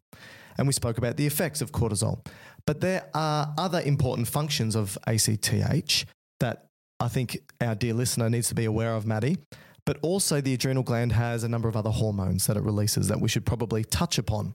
So firstly, I want to say that ACTH is actually produced, interestingly, from this sort of pro-hormone. And this is called pro-opiomelanocortin. POMS. Sorry? POMS. That's right. Or POMC. POMC. Yeah, pro-opiomelanocortin. Interestingly, it's basically a molecule that gets chopped up to produce big ACTH. peptide, right? Big peptide. Chopped up produces ACTH. It also gets chopped up to produce something called MSH, specifically alpha MSH. And that's melanocyte stimulating hormone. And its job is to stimulate melanocytes. What do melanocytes do? They provide the reason why Matt doesn't know is because he doesn't possess any. That's right. Well, I do have them, but they're just not very efficient. Yeah, so I mustn't have this hormone at all then. That's right. They stimulate these melanocytes to produce pigment, and this pigment... Molecular sunscreen, Michael. You could call it a molecular sunscreen. I call it an Melanin. umbrella for the cell and melanin. And that's what MSH does. MSH being made from the same prohormone that ACTH is tells us something. Because ACTH can, because it's such a similar chemical, bind to the same receptors that MSH binds to on the melanocyte to stimulate it. Now, generally, it's a very poor stimulator of the melanocytes, ACTH, but in high quantities, it can stimulate the melanocytes to produce all this pigment and can result in hyperpigmentation. Right. So in cases of too much ACTH being released, you can get hyperpigmentation. Now, do you know any conditions where ACTH is released at high quantities? Yeah, I guess the two well-known ones would be Cushing's and Addison's. Cushing's and Addison's. So these are conditions, diseases, disorders associated with increased ACTH. Yeah, so in Addison's, which... Can you call it Addison's? Yeah. You made a Mayor Quimby joke earlier on, and now because Mayor Quimby his character is based off JFK. Right, okay. And JFK had Addison's. Yeah. So I was going to say the common clinical scenario or study used for Addison's is JFK. Yep. Right. And I think he had like a bronzy coloured skin. He did. Hard to tell because all the footage is black and white, but yes. Okay. So with Addison's, essentially what the issue is adrenal insufficiency. Right. And so what's happening there is... Not adrenal fatigue. No. Which doesn't exist. Okay. Just to make sure, because... Oh, do you just mean like it gets worn out or something? Yeah, there is a condition that people, which again doesn't exist, that people call adrenal fatigue, where they go, oh, I'm so tired, I've got lethargy, my hormones aren't working properly, because I've been so stressed all the time that my adrenal gland is just so tired and fatigued, it doesn't release the hormones it needs to. That doesn't exist.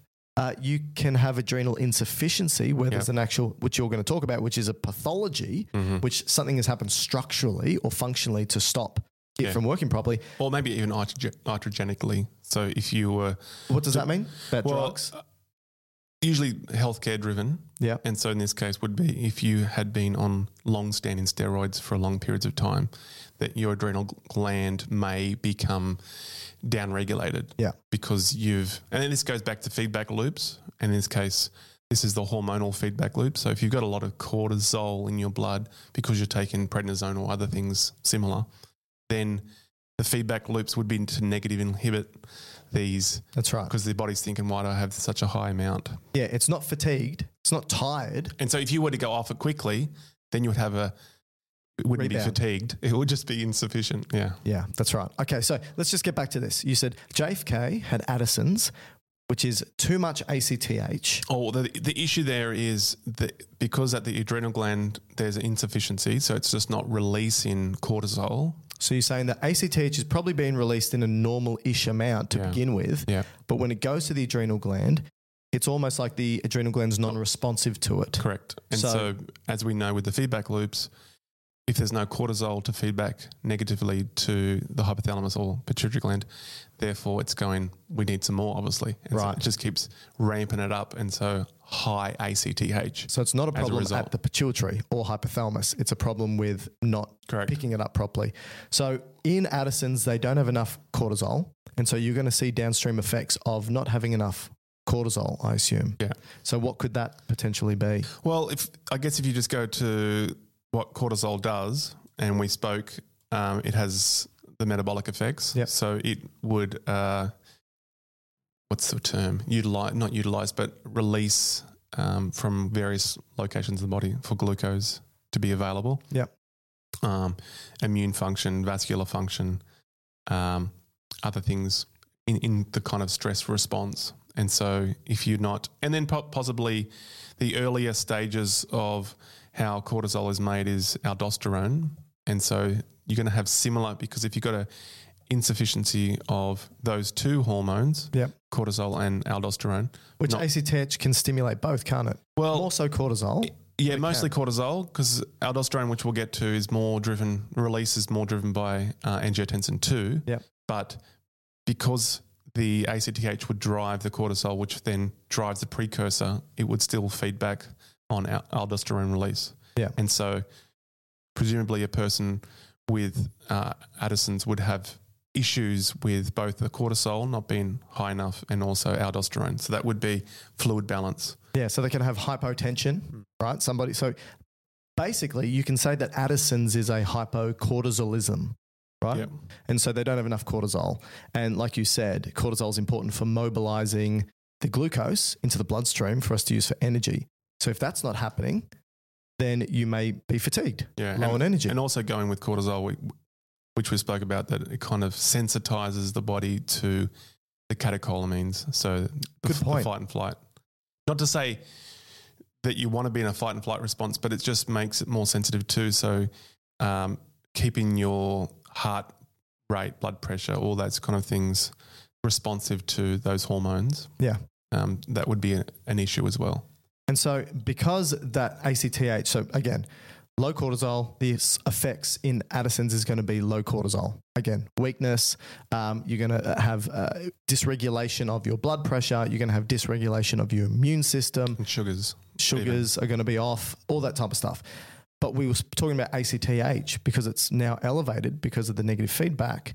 You can get hyperpigmentation, right? Now, the other disorder associated with elevated ACTH is Cushing's. Yeah, so now this is not by the same process, but this is actually probably from a tumour in the pituitary gland. And so this is directly stimulating ACTH from being released. So it's not a negative feedback issue. It's just, hey, pump out more. Hypersecretory.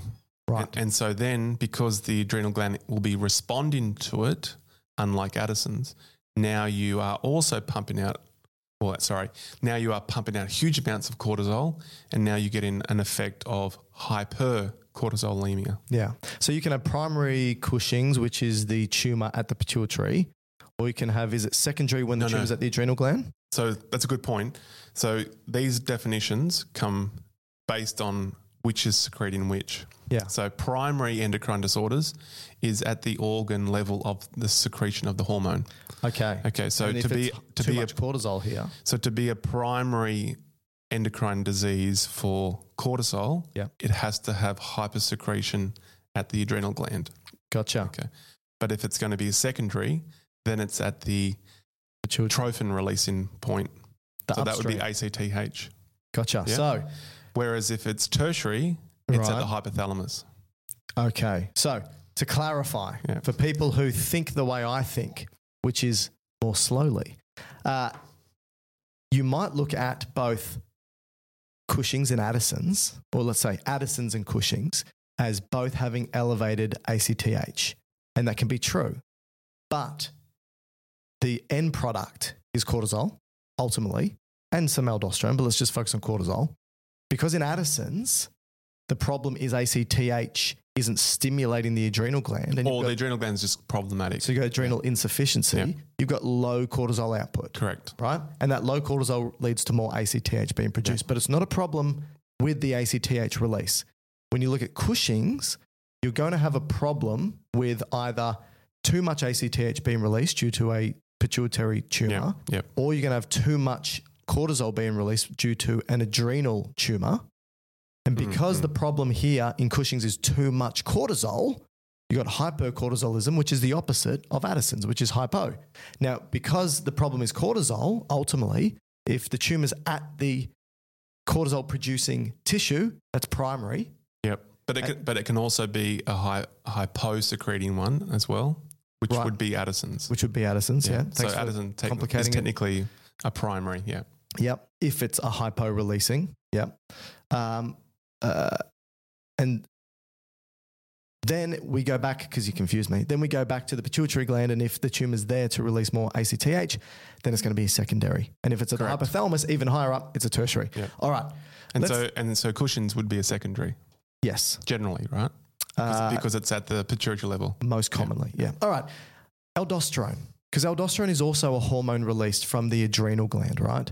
And ACTH can stimulate it, particularly at normal physiological levels, not really, but at supraphysiological levels, ACTH can definitely stimulate the release of aldosterone. And I just wonder, I don't know the answer to this, but this is just me working back from first principles. As we spoke about earlier, that the adrenal cortex is just like a percolating coffee machine. Mm-hmm. If you're kind of sucking out the coffee at a lower level, you still need to bring more in at the top. Yep. And so therefore you're going to, by default, produce. And which did you say was produced first, the cortisol? No, the aldosterone. Okay. Yeah. So if you're really stimulating the cortisol, by default, you're also going to be producing aldosterone because they're similar molecules. Yeah. No, that's a great point. And so I think that is definitely what's going to be happening in this case. So when you've got too much ACTH being released, aldosterone is released. But let's just talk about... Also just a tumour in the adrenal gland, in the cortex. But let's talk about, before we go into disease disorder, to release all this aldosterone. Aldosterone is released under normal physiological conditions in response to alterations in blood pressure, blood volume. And so aldosterone is truly there as a way to maintain our fluid balance.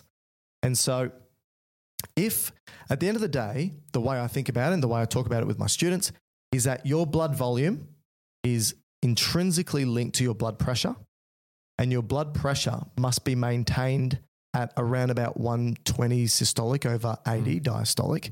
And this is, the nice, good, roundabout perfect pressure to be able to deliver enough blood to the tissues of our body to feed it so that we survive. That's why we need a pressure, because it's the pushing force to say, here you go, organs, here's your oxygen, here's your glucose, here's your gases. Mm-hmm.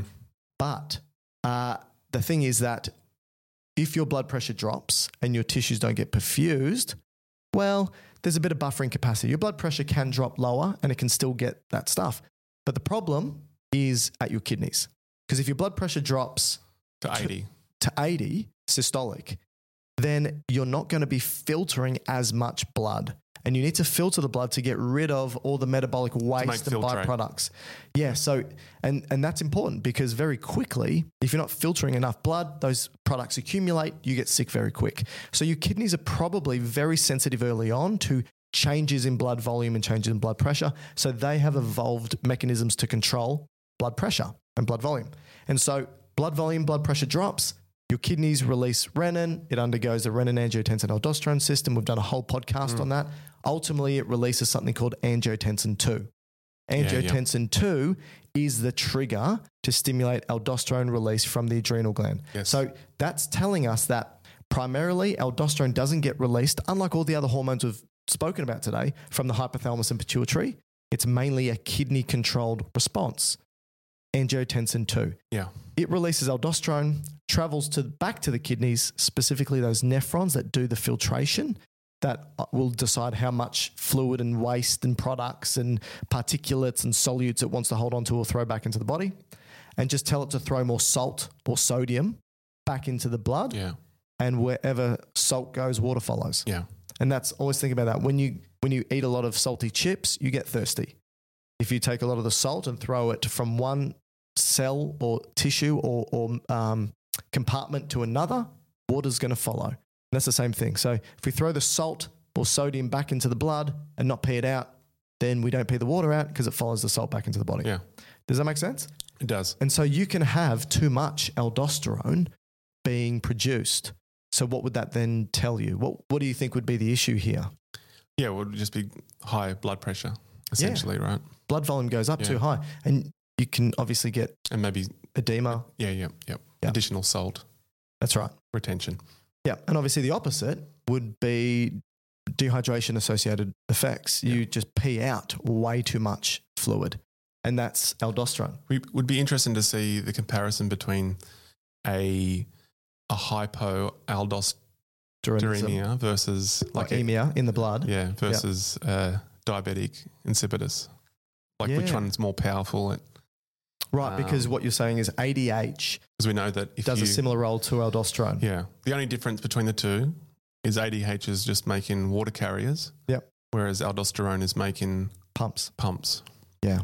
And so I think aldosterone would have a bigger effect on electrolyte management because it's not just taking more sodium back into the body and water follows, it's also excreting more potassium. Potassium, yeah. So you can become hypokalemic. And that would be a problem. Oh, yeah, because we need potassium at appropriate levels in the body. Body's very sensitive to potassium changes. And potassium is required for neurons to function, for muscles to contract, for a whole range of things. And that's where, some people who are on diuretics, if they are losing too much potassium, they may have to shift to a potassium sparing. What's a diuretic? Diuretic is just a peeing drug. Sorry? A drug that makes you pee a lot. Why would you take that? Well, edema or in some cases high blood pressure. Right. There'll be other indications, but there are two common reasons for why you take a diuretic. So the thought is if your blood pressure is really high, well, we know blood pressure, like we stated before, is really closely linked to blood volume. Let's just pee out more water and drop our blood volume and our blood pressure will drop. Correct. So let's do that by giving tablets that make you pee more. Yeah. But one of the side effects of that is you pee out too much potassium with it. So that would be like loop diuretics such as furosemide or thiazides. They will result in potassium loss. So you can take potassium sparing, did you say? Potassium sparing diuretics, right, which would work in a different part of the nephron and hold on to the potassium, and therefore you're not losing potassium, but you're still peeing stuff out like spirulactone. Yes. Okay. Wonderful. All right. So that is aldosterone. You mentioned it earlier. I just want to finish off the adrenal gland with its name. Adrenal. Mm-hmm. So I think that's more Greek, isn't it? Yeah. Ad is Greek for on. Renal is kidney. Whereas I think the Latin would be epinephron. Epinephros. Yeah. So epi meaning around or near to, nephros being kidney. Hence why adrenaline is produced from the kidneys and epinephrine is also produced from the kidneys, and they're synonymous. Yes. It's just that in Australia, where we say things correctly, we say adrenaline, and in the US, which is interesting, where they've got those funny accents in the US, don't they? Howdy, partner. Yo. Is it inappropriate? We're going to lose. We've got a lot listeners. of friends in the US. We're going to lose listeners. Dear listeners. We're joking. In the US, we love the US and we love our US listeners.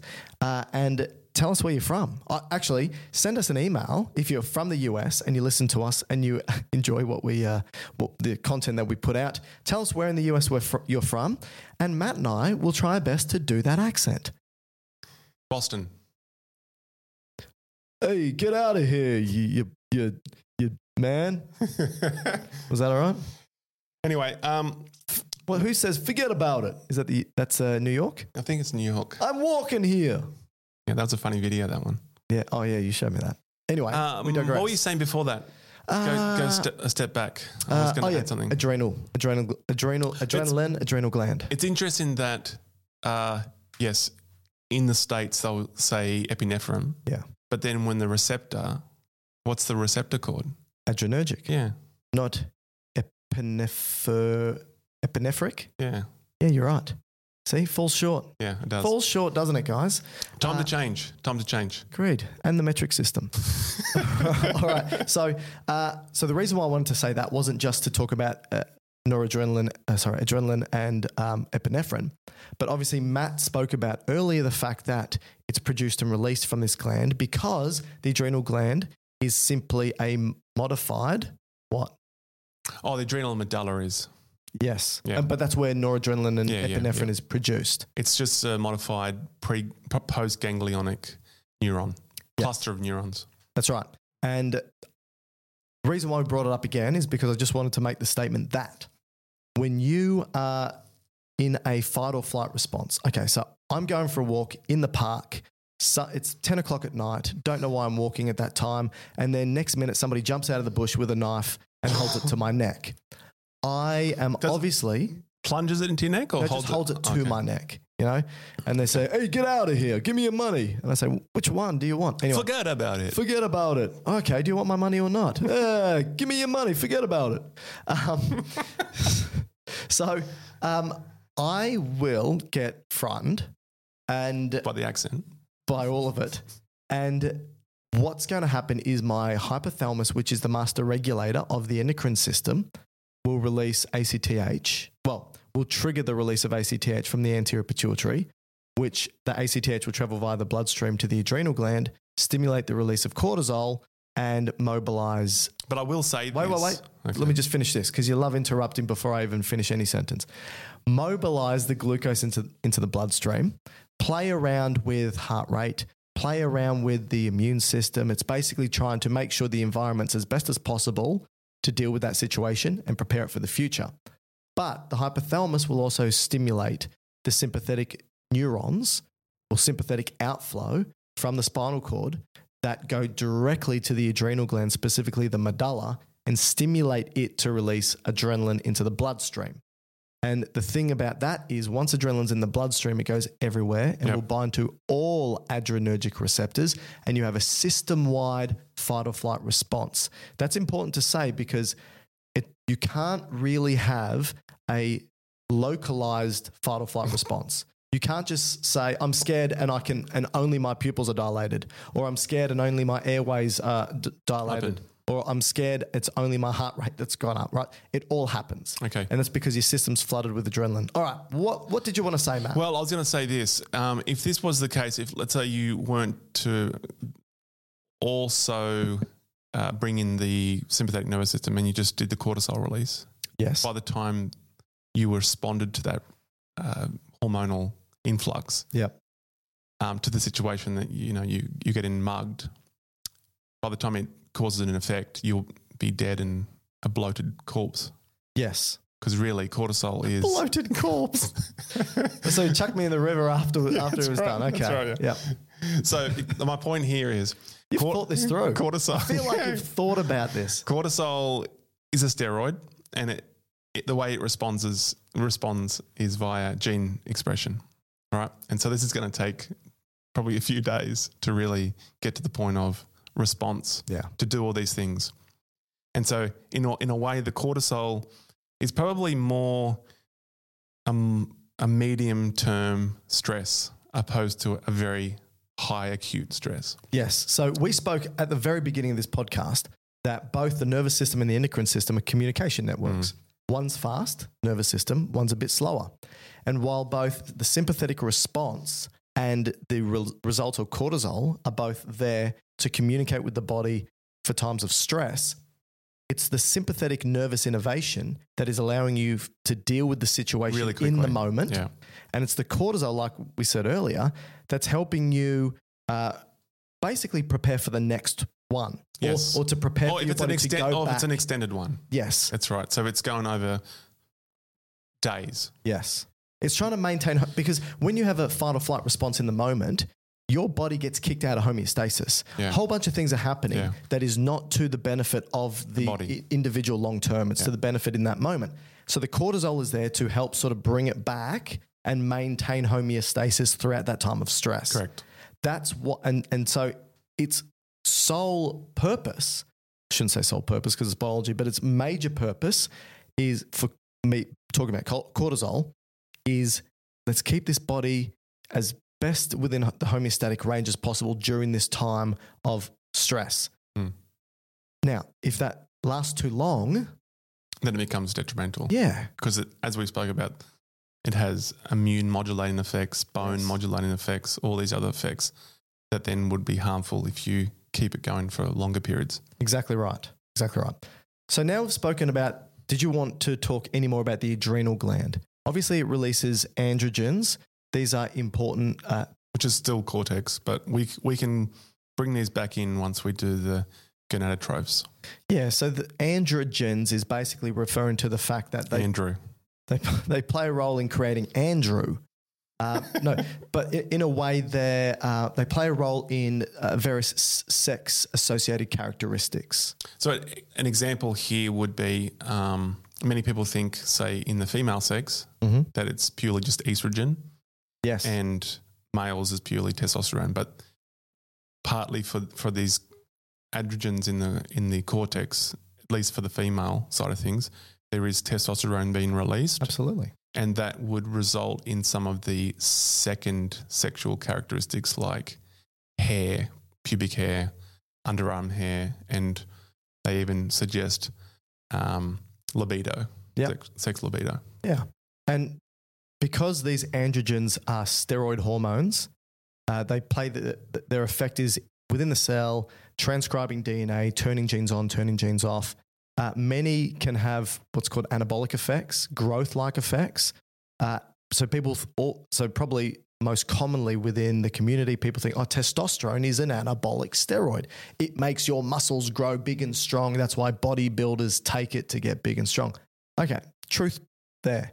Estrogen is also an anabolic steroid, but it's anabolic in the sense that it helps the growth and development of the endometrium to prepare the lining of the uterus for egg implantation. Yeah, and breast tissue. And breast tissue. But estrogen is a stimulatory growth associated steroid, right? It's anabolic. It's for growth. Catabolic means to break down, right? Anabolic means to... Cortisol would be a catabolic. Yeah. But let's talk about some of these hormones when we get to the gonadotropins. I think it's time to talk about the thyroid. Okay. All right. So importantly, we're still talking about the anterior lobe of the pituitary gland. And we spoke about the fact that it releases 6 hormones. Growth hormone, which we've spoken about. Adrenocorticotropic hormone, which we've spoken about. Did we talk about any others? Now we're up to... I think we still have to do prolactin. Yep, and thyroid and then the gonadotropins. Okay, cool. So now let's talk about thyroid stimulating hormone. The hypothalamus will release a hormone, called thyrotropin releasing hormone, travels down that blood supply, the apophyseal portal system, down to the anterior pituitary, stimulates the release from the anterior pituitary of TSH, which is thyroid stimulating hormone. That travels via the bloodstream to the thyroid and stimulates the thyroid to ultimately produce thyroid hormones, plural. Yes. So what are the 2 thyroid hormones, Matt? I'm not going to pronounce them. Okay, I will. But T3, T4. All right. T3 is triiodothyronine and T4 is thyroxine. That's easy. So importantly, people need to know that thyroid hormone is made from the amino acid tyrosine. But even though that's the case, it still needs to be, once it's made, it needs to be transported with a transporter protein. Thyroid's a real weird one because one, it's an amino acid-based hormone, but it acts more like a steroid-based hormone in regards to its intracellular and plays a role in transcription, but also it needs a carrier molecule in the bloodstream. Most amino acids don't because they're polar. Yeah. They can float in the plasma of the bloodstream, and steroids can't because they're lipids, so they need a carrier like albumin. And that, just while you're stating that, Yep. the cortisol and probably aldosterone is the exact opposite. In the sense? They're more steroid-like. Yeah. So they're hydrophobic. Right.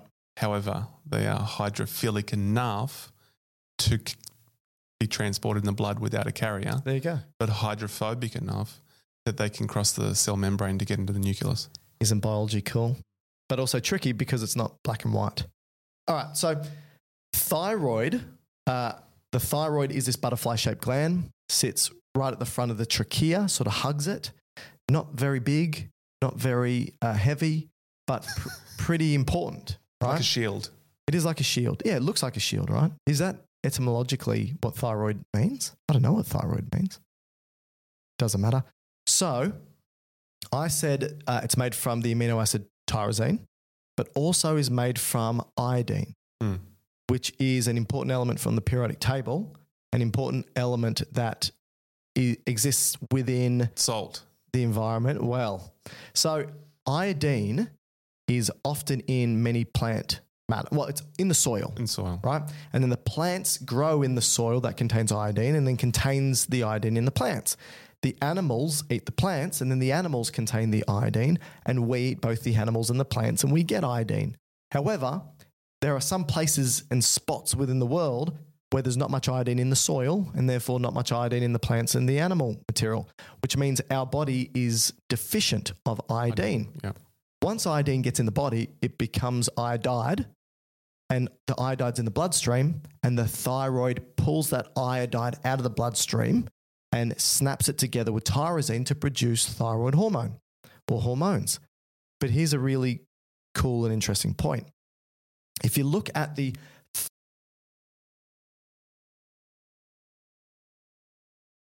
thyroid tissue, there's thyroid cells, which we call follicles. And these follicles, they take the tyrosine, they take the iodide, and they push it into this little pool, which sort of sits in the, and when I say pool, like a swimming pool, that the thyroid has called colloid. Colloid. So colloid is like a jelly-like, think of it as the water in the swimming pool, right? So this colloid helps to pull the tyrosine and iodide and bring it together to form thyroid hormone. But I want you to think about this. There are some places that don't have enough iodine, and think about negative feedback. So you've got the tyrosine, because that's an amino acid we can get very easily, no problem. But then the body goes, hey, I've got the tyrosine, I've got the colloid, I don't have the iodine, therefore I'm not making thyroid hormone. I'm deficient of thyroid hormone. This feeds back to the hypothalamus and goes, oh, better produce more thyrotropin releasing hormone, which travels to the anterior pituitary, which goes, oh, better produce more thyroid stimulating hormone, which goes back to the thyroid, and it tells it to make more colloid, pulling in more tyrosine, but still isn't pulling in any iodide because it's not available. So what ends up happening is over time, this negative feedback system bulks up all this colloid. You build up all this colloid fluid inside your thyroid, and your thyroid gland swells up, and you get this enormous protrusion in your neck called a Goiter. goiter. That's right. Now, you don't really see goiters anymore. Why? Because we, what's the word? Doesn't matter. We just put iodide into the salt. Yeah, so it's now iodized. Iodized salt. Yeah, that's right. So if you see iodized table salt, it's there to help your thyroid. Yep. It's important. You need that. Which is different to the salt you use with the pink Himalayan salt, which I still tell you not to buy, it's but radioactive. you just like it. Radioactive. Yeah. There are radioactive elements in that salt. Well, there are, but there's probably radioactive elements in many bananas. things. That's true. We're talking about radiation, or radioactivity. Can you just quickly mention then, if you were to be in locations where nuclear bombs went off or nuclear meltdowns, why you may be instructed to take potassium iodide? Because the iodine is one of the very first to be affected radioactively, right? Yep. And if that's the case, and you're using that iodine to make thyroid hormone, and then that thyroid hormone travels in your bloodstream to basically all the tissues. Thyroid hormone has receptors on in nearly every tissue of the body. And then you've got now radioactive thyroid hormone traveling through the system. Oh, so that's the main reason? Well, the main reason is it affects the thyroid gland itself. I just thought it either knocked that off or you got cancer of your thyroid. Yes, which is what happens. So what they tell you to do is take potassium iodide tablets. And that just oversupplies it. Fresh. And therefore the thyroid gland doesn't need any more iodide that's you've obtained radioactively elsewhere. Exactly right. So if you go to watch, I think Oppenheimer, which will be coming out soon, but I think also, what was the TV show made about Chernobyl? They talk about that as well because it's just... That was a good TV show, wasn't it? There was a good show. Full on. Yeah, it is full on.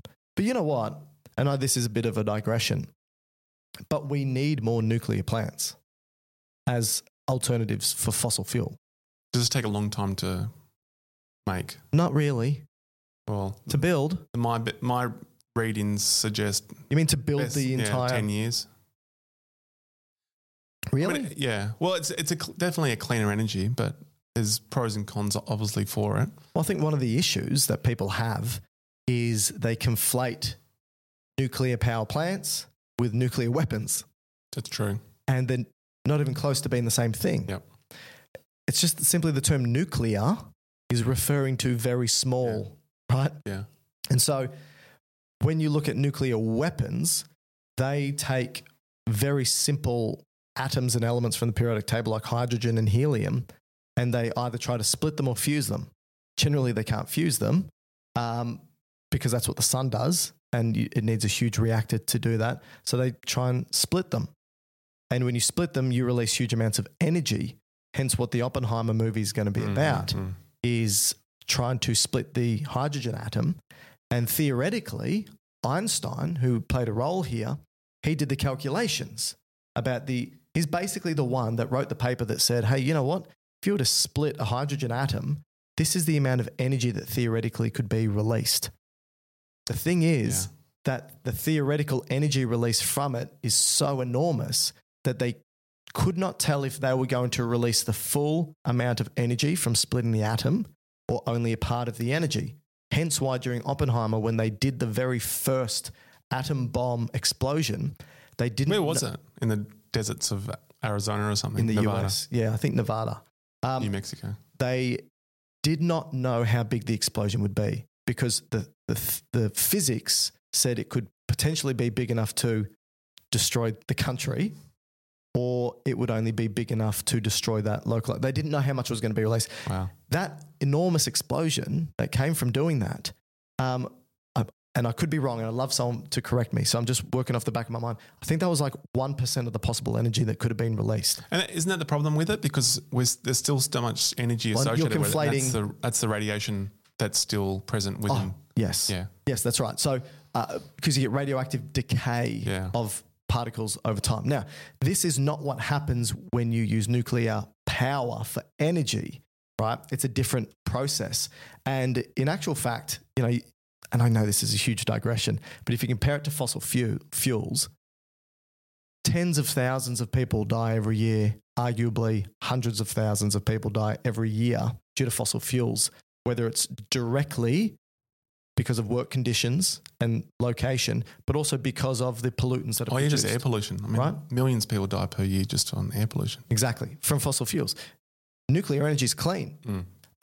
People who work in these nuclear power plants aren't exposed to excessive amounts of radiation. Water can hold nuclear energy. I shouldn't say nuclear energy. Water is very good at containing radioactivity. So as soon as you put something radioactive in a big container of water, basically if you're sitting, you could be a few meters away from a nuclear rod and you won't get any radioactive exposure. Right. Because it's really good. As soon as you take it out, sure. So it's just about trying to maintain these big structures to get as much fuel. And the amount of fuel we pull out is not much. Like by the time we exhaust a fuel rod, still over 99% of its energy available in the rod. Hence why they have to bury it deep within concrete. And it's going to sit there for millions of years. And people might go, oh, this is a problem. We've got radioactivity sitting. We're going to hit a point where we'll be able to probably dig them up and safely use them again to get the rest of the energy from it. Huge digression. Everyone's probably turned off now. But I think it's important because people are scared. They go, what about meltdowns? What about, the again, Chernobyl and what happened in Japan? I guess an interesting consideration now currently with the war in Ukraine is that it can be possibly weaponized that a aggressor could threaten to bomb a nuclear power plant and have the ramifications of fallout like a bomb. Yes, that's true. Yeah. That's true. But I think, if you're living in a world where there is safety and assurances that there's not going to be another country that's going to blow you up. That could be difficult in these day and age. Yeah, very true. But a few people die from this. Even with those meltdowns, very few people died in Chernobyl. Very few people died in Japan. So anyway, huge digression. We'll probably get letters about all this. We don't need them. All right, thyroid. So inside that follicle, where it's producing the colloid and releasing the colloid, and then the colloid's pulling the tyrosine and the iodide, it makes T3 and T4. Now, ultimately, it makes T4 is what it makes, first of all. That's the first thing it makes. Now, T4 is thyroxine. That's what it releases into the bloodstream, and that's what travels to the tissues. T4 is like a pro-hormone. Right. It doesn't really do anything. To be remade into T3, right? Yes, and it's at the tissue that T3 has all its functions. And we said earlier, basically every tissue of the body has a receptor for thyroid hormone. That's how important thyroid hormone is. So, it has receptors at bone to influence bone growth and bone breakdown. It's got receptors at the cardiovascular system, at adipose tissue, all over the place. Hence why thyroid disorders. So one of the widespread. classic functions that we're all told that thyroid hormone regulates is the basal metabolic rate. Yes. Can you just explain what that means? Yeah. So it's basically referring to the way that you. Is this in all cells or just the most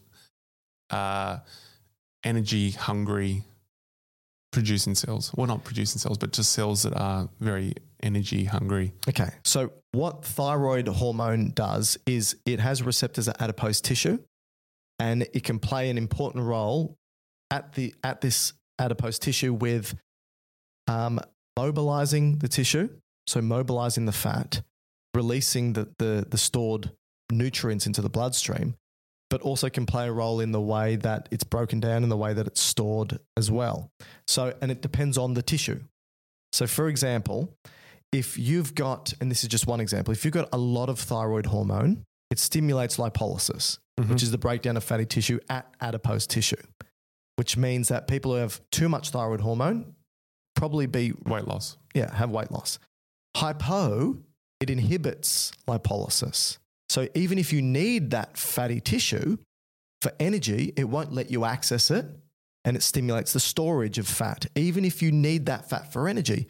Hence, what it's doing is altering your available fuel sources and altering your metabolic capacity. That's why it says that. But it's not just the adipose. It also plays around with glucose as well, but also plays around with all the tissues of the body that need to grow and develop, like bone and muscle as well, in addition to that adipose. So it's actually extremely tricky to figure out the right amount, right quantity, and the right effect that thyroid hormone can have on the body when it comes to metabolism. Yeah. Hence why people who have issues with their thyroid and thyroid hormone, they can go from one day, having problems with sweating, nervousness, palpitations, to the next day, lethargy, extremely subject to the cold, feel the cold, so it fluctuates. But broadly speaking, if we were to oversimplify, you could say that hyperthyroidism, too much thyroid hormone, results in an overactive metabolic system. Yeah. And hypo, in conjunction with a kind of a stress system as well. Yes. And hypo, and again, it's because thyroid hormone has receptors everywhere to stimulate, and that hypo is an underactive metabolic system. Now, that's a gross over-exaggeration, but that is broadly what it does. So again, if you have hypo, increased lipolysis, you have palpitations, tachycardia, weight loss, nervousness. If you have hypo, decreased lipolysis, tiredness, cold intolerance, decreased appetite. So generally speaking, you might find weight loss in the hyper and weight gain in the hypo. And it's also the distribution of the adipose tissue as well. It will break down adipose tissue in certain regions of the body and spare others.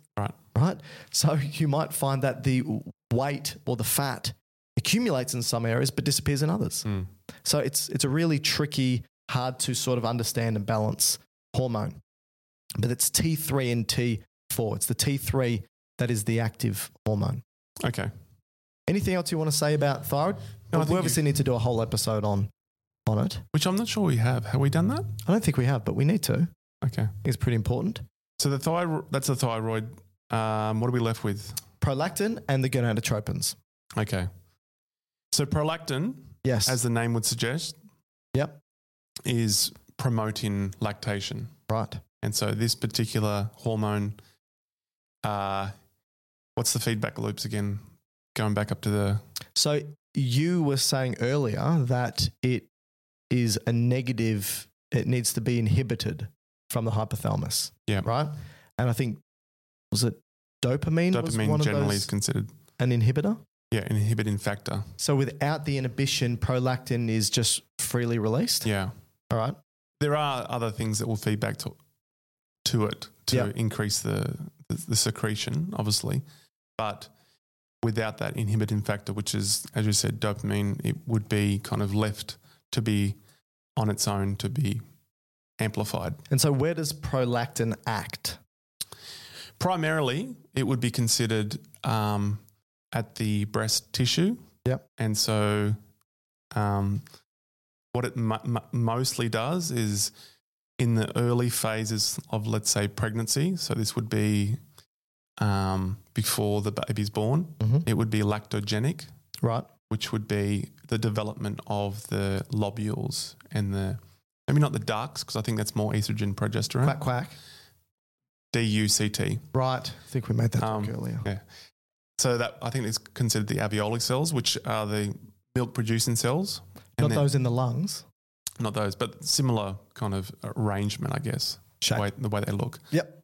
And then once the baby's born, it would be to maintain milk production. And I think that's galactose, because what is it? Galactose Yeah. is milk sugar. Yeah. Galactopoetic, which is Oh. producing the milk production whilst the baby is feeding. Not in the moment, but it's kind of a supply-demand Did you know? relationship. So when a baby is suckling, this results in inhibition of dopamine. Mm-hmm. And so if dopamine's been inhibited, then prolactin is free to be released. Yeah. Hence the prolactation. Estrogen, particularly in really high quantities, which occur during pregnancy, stimulates prolactin to be released. That would make sense. So at the end of the day, And I think vice versa, prolactin increases the sensitivity of estrogen and progesterone in, say, the uterus and the developing fetus as well. yeah, exactly. So I think generally speaking, you can say that dopamine inhibits the release of prolactin and that estrogen stimulates the release of prolactin at high levels. Yep. And that there's various things that can be done to either stimulate or inhibit dopamine. Yes, and that Right. actually goes to the effects, the clinical, if you have situations where you have hyperprolactemia. Yeah. And so one of them would be pharmacological agents like dopamine antagonists. Yes. So I just came across a resource that says in terms of the main causes of high prolactin release is a way to remember this is the 5 Ps.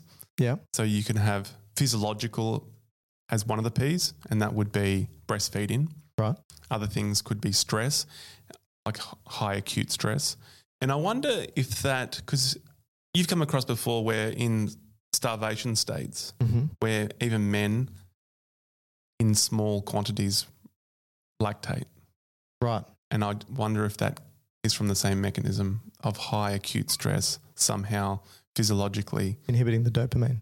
Yeah, and then releasing prolactin and small amounts of lactation from males. Right. Then you have pregnancy, which is obviously, that's another P. Yep. The next P. The next P is pharmacological, which we just mentioned. That's dopamine antagonists. Then you could have a tumour. So that would be a prolactoma, and Right. that would be a tumour in the anterior pituitary gland. Yep.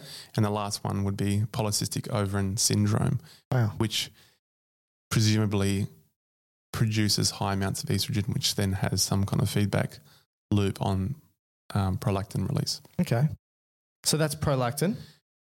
A few other things which are a bit of a tangent, but just of interest. It seems, at least in humans, prolactin is really just a hormone mostly centered around the milk production. But if you were to go into some other animals, it has other quite varied effects. So in birds, it helps with plumage, so feather production. Really? And I think it also nesting behaviour. Okay. So what determines particularly the female chicken to then sit on the eggs for a period of time. So that nesting response. Prolactin. Also, even though they're not they're not mammals. Yeah, it's interesting because you'd think that prolactin would be mammal specific. Yeah, right? I think from my understanding, the closest crossover from a vertebrate into a mammal, because you kind of have the crossover of, what is it, what's the egg laying? Monotremes. Yeah. But I think there are some birds that produce small amounts of epidermal secretions That are milk-like, that are somewhat like that have... but they're not monotremes. They're birds. Right. That the young chick feeds off. Yep. But it's purely immunogenic. Wow. So my understanding is the mammary gland is just a modified sweat gland. Yep. Right? Its first primary function is immunological. Okay. And its second function, which obviously mammals have been selected for, is nutritional. Huh. And so because it's a epidermal driven kind of gland, Yeah. it also has a role in, like sweat, Yeah. ion regulation. Right. And so in other animals like fish, it has osmotic regulation effects. There you go. Which makes sense because if you wanted to produce milk, you have to shift a whole lot of ions around to make the fluid, right? Yeah. You need to bring calcium in, you need to bring fluids in and shift with types of carbohydrate. And that's just moving fluids into different compartments. I didn't realise that. Yeah. See? So for the first time, you've brought up something that's, Useful. well, still don't think it's useful. Anyway, is that all about prolactin? Anything else you want That's to talk the main things I came across. Okay, so we now need to talk gonadotropins. Mm-hmm. All right, so the gonadotropins, plural, gonad, referring to the gonads. These are basically the tissues that hold our sex cells. Tropins tells you that these hormones go to these tissues to tell them to release more hormones. So the anterior... Or hormones / cells makes more sex cells. Yep. So the gonadotropins, which are released by the anterior pituitary, is called follicle-stimulating hormone and luteinizing hormone.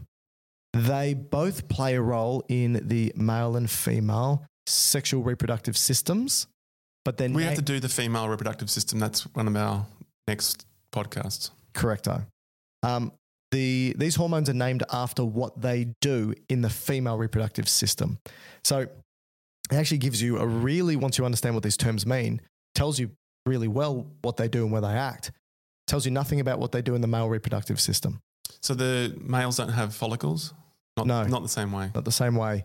And we don't have anything that luteinizes, which means to make yellow. So Okay.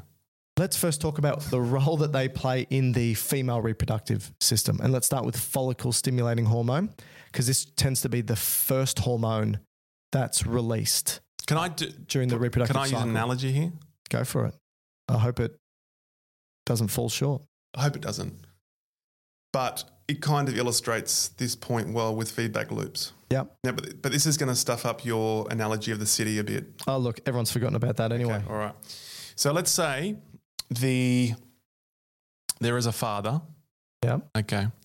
And he has 10 daughters. Okay. 1 second, I got a cough. All right. So he's got a father, 10 daughters. Yep. Right. And so he gives them more pocket money Right. so they can survive on their own. Any sons? No sons. All right. This is a female reproductive system. Okay. So here you go. Here's your money. You got to look after yourself, but I'll give you the money. You just have to be independent. All right. And so he's paying them every day. And so slowly over time, there is a difference between the 10 daughters. You know, some are more independent than the others. Some are really just reliant on just the money and don't do overly well. And some of them are much more proactive and doing better things with Sure. with outcomes, to the point where maybe 1 or 2 start to earn their own money. Okay. Okay. So in doing so, the father realizes that they're making their own money and goes, you know what? You've become independent. I'm not going to give you any more money. Right. And stops paying them all. Okay. Okay. Now, as a result, pretty much only 1 is independent enough to survive. Okay. Right. And the rest what? Die of starvation. Oh my gosh. Yeah. This is a terrible father. So 9 die, Whoa. 1 survives. Okay. Bad dad. one will continue to develop until she's ready to leave home. Okay. Okay. And the dad goes, wow, I'm pretty proud of this. So who cares about the 9 others that have now that's right. died because What I'm going to do arrogance is I'm going to ignorance? give this huge lump sum. Here you go. Now get out of here. And how long will that lump sum last? 14 days. Oh, you mean how long he gives a lump sum or how long's a lump sum? Yeah, how long does that lump sum last? Well, it really depends on what happens next. Oh, okay. But he's basically saying, here's a wad of cash. Yep. Get out of my house. Okay. Now he's angry with her. And off with you. All right. Okay. And then the daughter leaves and that's the end of it. Okay. So that was pointless, wasn't it? So the analogy here. Oh, it is an analogy. All right. The father was the pituitary gland. Oh, you're not the dad. I thought that this was me. Sorry, I thought this was something. I've got 2 daughters, recently. but not 10. Well, you did have 10. So the father's the pituitary gland. All right. Okay. And the money he's paying is follicle stimulating hormone. All right. Okay. The 10 daughters are the 10 developing eggs of that cycle. Okay. All right. Now, from a cycle, usually only one will dominate. Are there usually 10 eggs that do? Yeah, to start with. Okay. Even possibly more. Yeah. Okay. And then what happens is one of them becomes more dominant and starts producing estrogen.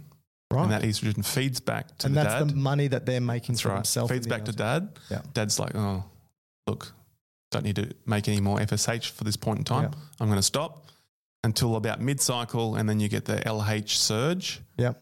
With probably also some FSH, and then that's the point of ovulation. So then the daughter leaves, or the egg leaves out of the ovary into the fallopian tube.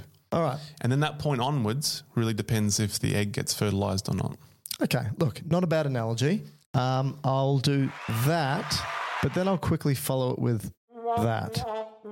Well, so I'm happy with that. No, it was good. So, okay, let me then again try and reframe this in a way that makes sense to me. It's not upsetting and results in calling docs. Exactly right. So we've got these 2 gonadotropins, these 2 hormones released from the anterior pituitary, follicle stimulating hormone and luteinizing hormone. So follicle stimulating hormone, when it's released into the bloodstream, travels to the gonads of the females and stimulates the eggs that have been there since birth, right? These primordial oocytes, as they're called, and basically says, okay, right now it's time to grow and develop. And like you said, a number of them will grow and develop, but only one will really push through usually into maturation. If you have more, then your likelihood of, twins and so forth. The rest will atrophy and be reabsorbed back. Correct. And reutilized in other ways. Right, because they're broken down and we'll use the fatty acids and so forth Nutrients. to create other things. Yes. So that's what the follicle stimulating hormone does. Stimulates the follicle. So follicle is follicular is just another word for the cells associated with the egg, with the oocyte. Yeah, around right? the side of the oocyte, that's right. So these are the cells that help produce the estrogen.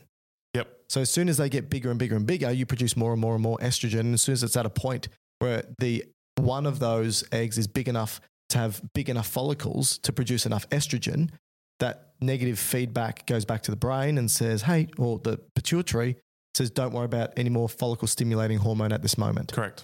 Then that egg will ultimately, within a couple of days after that, be ovulated. So that means it needs to leave the ovary and be pushed out towards the fimbriae, the fingers of the fallopian tube. Yep. Yes, the uterine tube. Uterine tube, should I say. But in order for ovulation to occur, we need the second hormone, luteinizing Usually, hormone. yep.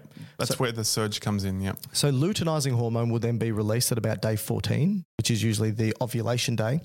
And what it does is it sort of helps to weaken the wall of the ovary. Yep. And then that egg can be ovulated out of the so remember that you got those follicle cells that have been produced from the FSH that are surrounding the egg, surrounding the oocyte, just maintaining it and looking after it. And there's other cells like theca cells and so forth that are present there, which again, helping produce that estrogen. But at day 14, when the luteinizing hormone is produced, it basically says, away with you, egg, pops it out. This is the daughter leaving home. And what's left are these remnants of cells. Eggshell. Like the eggshell. Yeah, it's like an eggshell that's left over. Which is yellow. Which then turns yellow, right? Which is called the luteum, the corpus luteum, the yellow body. And hence why the luteinizing hormone means to make yellow. Yeah. So it creates this yellow body. Now, as the egg gets taken in by the fingertips of the uterine tube and massages it into the uterine or fallopian tube, that egg will continue to move down the tube and hopefully meet up with some sperm, if that's what's intended at this time. And that remaining body, that corpus luteum, that yellow body, produces another hormone called progesterone. Progestation. And so what we've got is 4 hormones really playing a role in this female reproductive cycle, where you've got follicle stimulating hormone to begin with, which then produces estrogen. And then you've got luteinizing hormone, which then produces progesterone. So one of the things I tell students is think that FSH helps produce estrogen, and estrogen prepares the lining of the uterus for implantation. LH produces progesterone, which further prepares the uterus for implantation. You know, it thickens. Estrogen also, and both of them also go back to the breast to start to make the breast, so ductal cells and so forth starting to grow to prepare for the possibility of a baby coming. Yeah, and remember, estrogen goes back to the anterior pituitary and stimulates prolactin, further preparing milk production within the breast tissue. And so that's basically what these hormones do, FSH and LH, in the female reproductive system. Makes sense because they're named after what they do. But then when we start looking at the male reproductive system, which is a lot simpler. Like us. Like you at least. And poorly named. Yes, correct. Like Matt. Michael's a good name, I think. Let's talk about what they do. So the way I think about this is, remember I said FSH produces estrogen, LH produces progesterone, and together it prepares the uterus for the rest of the reproductive cycle. FSH and LH in the male does a similar thing. So basically FSH makes tadpoles. Well, wait a second.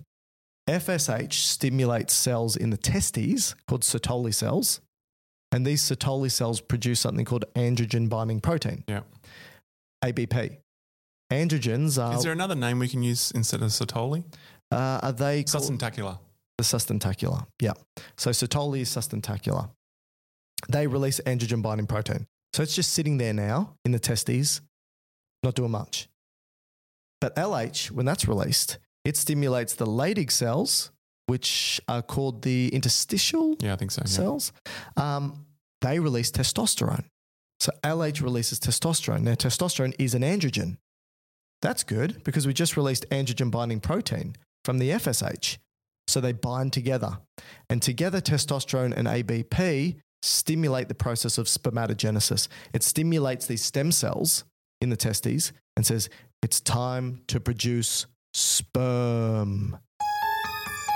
Not the right button. No, that'll do. What about that one? That's the one I should be pressing every time you make a joke. That's a sperm with a wheelchair. That's right. It needs oiling. So now we've got spermatogenesis, and it's pretty much that simple. So if you think about the testes and you think about the cells present, the sperm is made in the epididymis, or no, they mature in the epididymis, but they're made in the cells within the testes themselves. Seminiferous tubules. Seminiferous tubules. And if you think about the tubule as a hollow tube, because it's called a tubule, the cells on the outside are where the stem cells are, and they produce these, like you said, look like tadpoles. Well, not yet. They kind of just globular. Well, that's what I'm saying. As they move in towards the middle of the tube. They start to grow a tail. That's right. They mature. And then once they get into the hollow tube, they've got a tail. They can swim towards the epididymis. They can mature there, and then they can be pushed through the vas deferens, or for ejaculation. So, for those students who are sitting exams, for female reproductive system, FSH leads to estrogen, LH leads to progesterone. For male reproductive system, FSH leads to androgen binding protein, LH leads to testosterone. Both of those systems together work to produce gametes, but also produce the hormones that will have, changes in sex characteristics. Absolutely. There you go. And that is the gonadotropins. We missed one. Well, that's all the hormones associated with the mare and what? The mare and the What's the next level down from the mare? Sorry. You're talking about with the analogy we use. Not a female horse, no. Yeah, I was going, what are you talking about? Back to your animal analogies. Yes, so the mayor and its various administrative parties that sit underneath that run the government. And right? all of those are hypothalamus and pituitary. Pituitary gland, yeah. But there are other hormones that aren't necessarily directly regulated or produced from the hypothalamus and pituitary. Yeah, and one of which is the parathyroid hormone. That's what I was going to mention. So at the back of the thyroid, you have these 4 little P-shaped structures known as the parathyroid glands. 4 to 8. The number varies. And sometimes they're not where you think they should be. What do you mean? Well, they're not always neatly positioned behind the gland. They could be positioned elsewhere. Like in my ear? In that. Well, not so much there, but maybe in the superior mediastinum. Right. And part of the issue is if a surgeon wants to go in there to remove other tissue, the surgeon could accidentally remove parathyroids. Okay, so why do we need a parathyroid gland? I think predominantly it's to do with the regulation of calcium. Okay, so parathyroid releases a hormone which very simply is called parathyroid hormone. So that's nice. And it's... Para meaning around. Yes, around the thyroid gland or around the thyroid hormone. It gets stimulated to be released when your blood calcium levels are low. So it's released to try and maintain homeostasis. So to ultimately try and boost blood calcium levels up. So to do this, it must act on a number of tissues because calcium's all over the place. So if you think about it, where is most of the calcium in your body stored? I think like 99% is in bone. Right.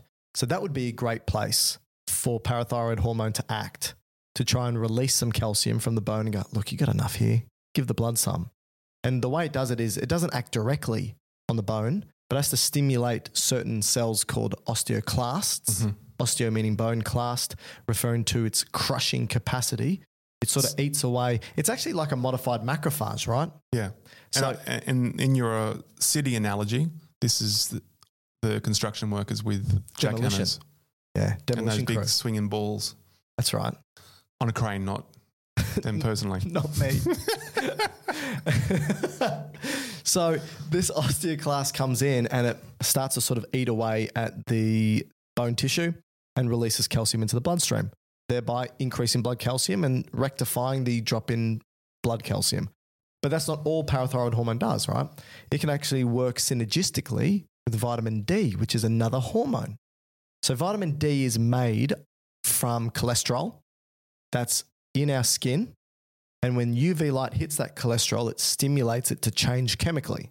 Now, it undergoes a number of different changes where it changes in the skin and then changes in the liver, then changes in the kidney, and ultimately produces the active form of vitamin D.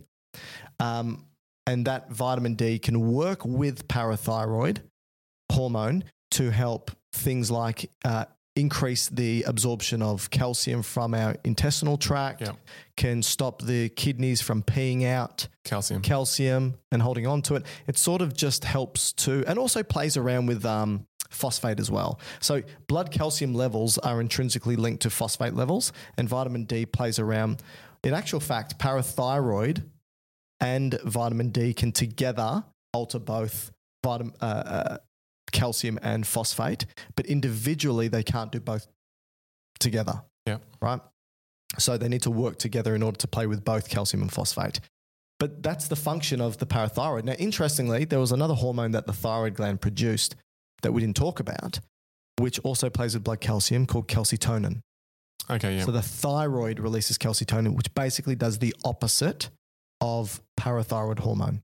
So if blood calcium levels are too high, it's going to say, hey, let's take some of this calcium out of the blood and put it into the bone, pee it out or poop it out. Yeah. Simple. Yep. And so, you know, when people do blood tests and they find that they may have elevated calcium or decreased calcium levels in the blood, outside of looking at, you know, do you get enough calcium intake or have you been taking too much calcium in, they could look at the parathyroid and thyroid hormones to see, hey, could it be an effect from these two glands? Right, yeah. And as I said, I think at the start of the the podcast, the way that these were discovered by, the earlier science projects were to remove them out of animals to see what the effect would be. And, like we said, dogs and rats, and by doing so, by removing these glands, the result would be poor regulation of calcium and then bone deformities. Yep. What about, there's a hormone released from the heart, atrial natriuretic peptide. Now we're going into Is that a hormone? It is, right? Yeah. But even though it's a peptide, it's a peptide hormone. But what were you saying? We're going into what? Territory where we could go on forever. I know.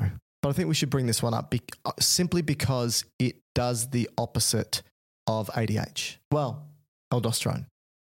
Both, really. Yeah, well, it's countering high blood pressure and high pressure in the heart or in the atrium, right? And the natriuretic is referring to sodium. Yeah. So since aldosterone deals with sodium, to try and increase it in the blood, to increase the water that follows and increase the blood volume and increase the blood pressure, the heart, if it's experiencing too much stretch because the blood volume or blood pressure is too high, it will release this atrial natriuretic peptide, AMP, and do the opposite. So, hey, look, just pee out more sodium, the water will follow, blood pressure will drop, counteracting the renin-angiotensin-aldosterone system.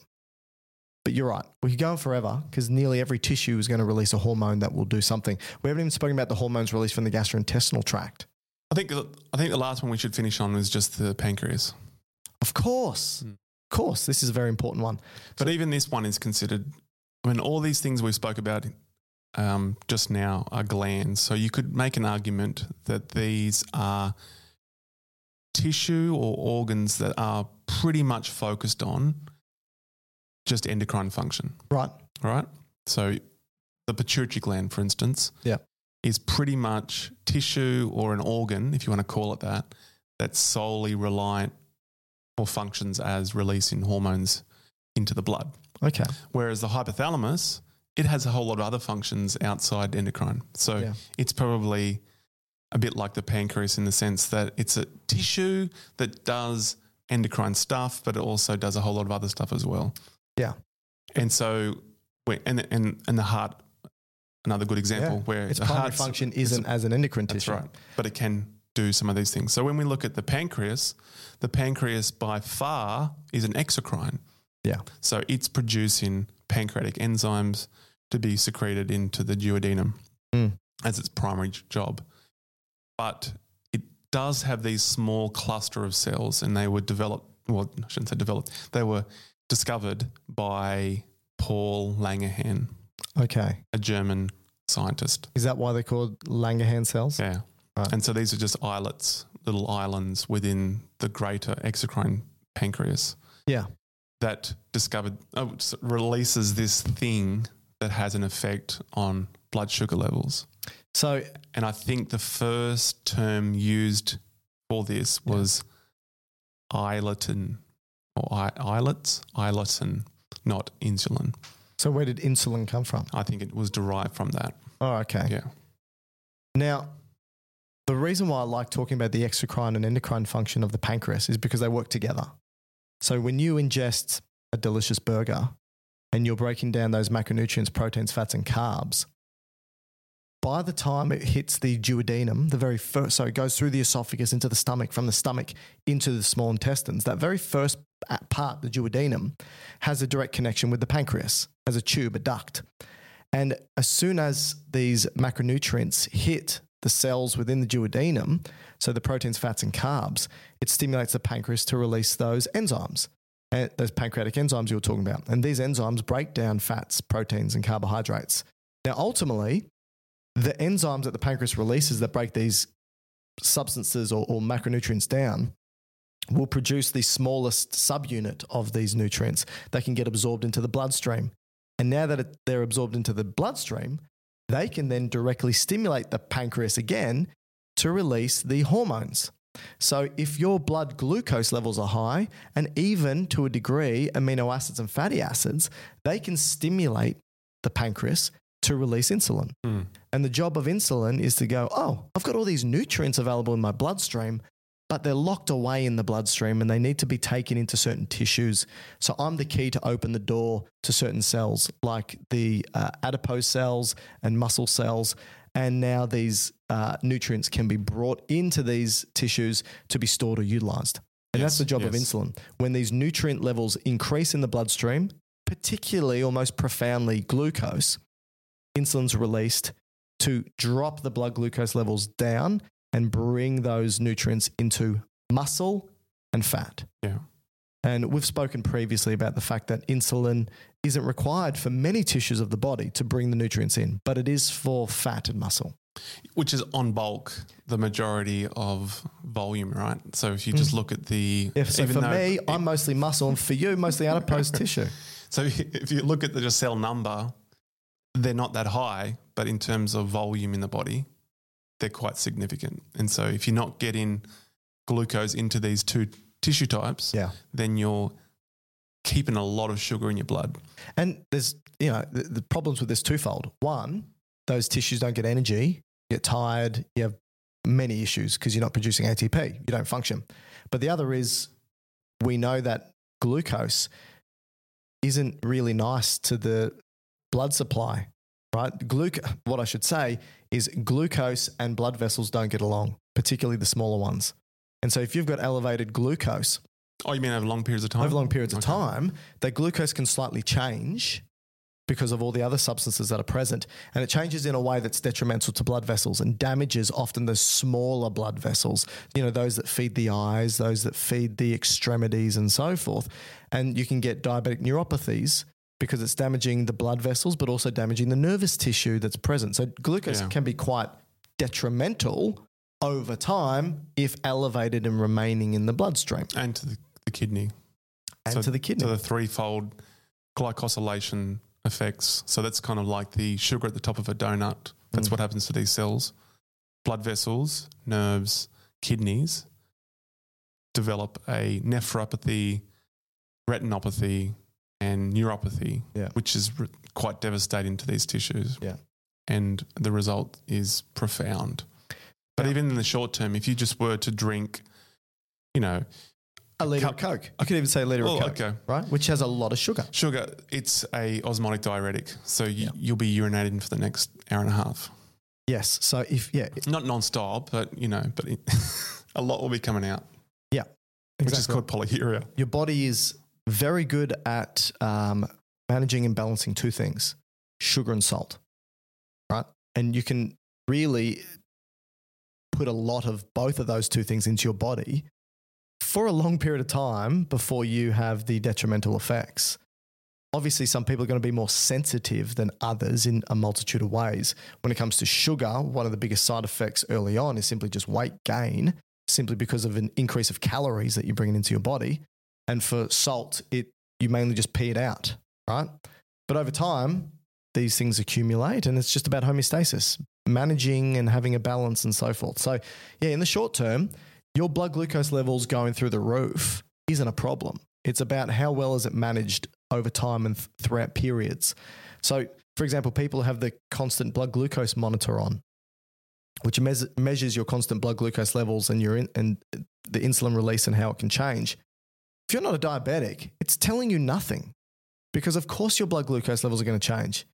You drink a Coke, you eat a meal, blood glucose levels go up, you release insulin, it goes down again. It's not about you trying to just maintain low levels of glucose or whatever it may be, right? Anyway, that's, again, a bit of an aside. There's another hormone the pancreas releases that does the opposite of insulin called glucagon, and it's released when glucose is gone. I like that. Right? I like that. So if your blood glucose levels are low, it's like, okay, this is telling us we don't have any available energy in the bloodstream to deliver to the tissues. What can I do? I know I've stored some energy for later. And the kidneys and the liver and the muscle, they have stored glucose energies in the form of glycogen. And fat. And fat, yes, and adipose tissue as well. And the low blood glucose levels stimulate glucagon to be released into the bloodstream, and that mobilizes the stored glucose to be released back into the bloodstream, at least mostly by the liver, not as much by the kidneys, and definitely not by the muscle, because the muscle is selfish its stored glycogen stays for there for itself. itself. Yeah. Okay. And they're the hormones of the pancreas. Oh, the pancreas. I thought you were going to say the whole system. Any others you wanted to touch upon? No, I think we've gone well over 2 hours. I think we've gone 3 hours. Do you have any emails? No. Okay. No emails at the moment. Feel free to send us an email if you want to ask us a question or if you want to say how awesome I am at what I do. You can send that to gubiosciences@gmail.com. So that's GU Biosciences. Probably need to change that email. At gmail.com. You go to our website, and I think maybe the website contact us is now working. Yeah, well, I'm getting emails from the website. So, wonderful. Yes. So you can email us through the contact us on the website, or you can contact us on social media, or at least you can contact me on Instagram, Twitter, TikTok, Facebook. I mean, everywhere else. Dr. Mike Todorich. What about the new one? Threads. I'm on Threads now. How's that going? I like it. It's basically a non-toxic Twitter. Is it? There's no ads yet, but they'll come soon. You don't have a search function, which is great, and you don't have a recommended either. So it's basically it's showing the people you follow in a chronological order, and I don't think people know how to use it yet. People are trying to figure out what their voice is on that platform, but it's sort of nice because you're just sort of seeing what people are thinking and saying in a way with no sort of goal in mind per se. Instagram, people are very much selling themselves visually. Yep. On Twitter, people are selling all their themselves. trade, right? Yeah. Which is fine. I think Twitter has drastically changed in recent months, right? So I was listening to a professor at NYU, Scott Galloway, and he was talking about Elon Musk.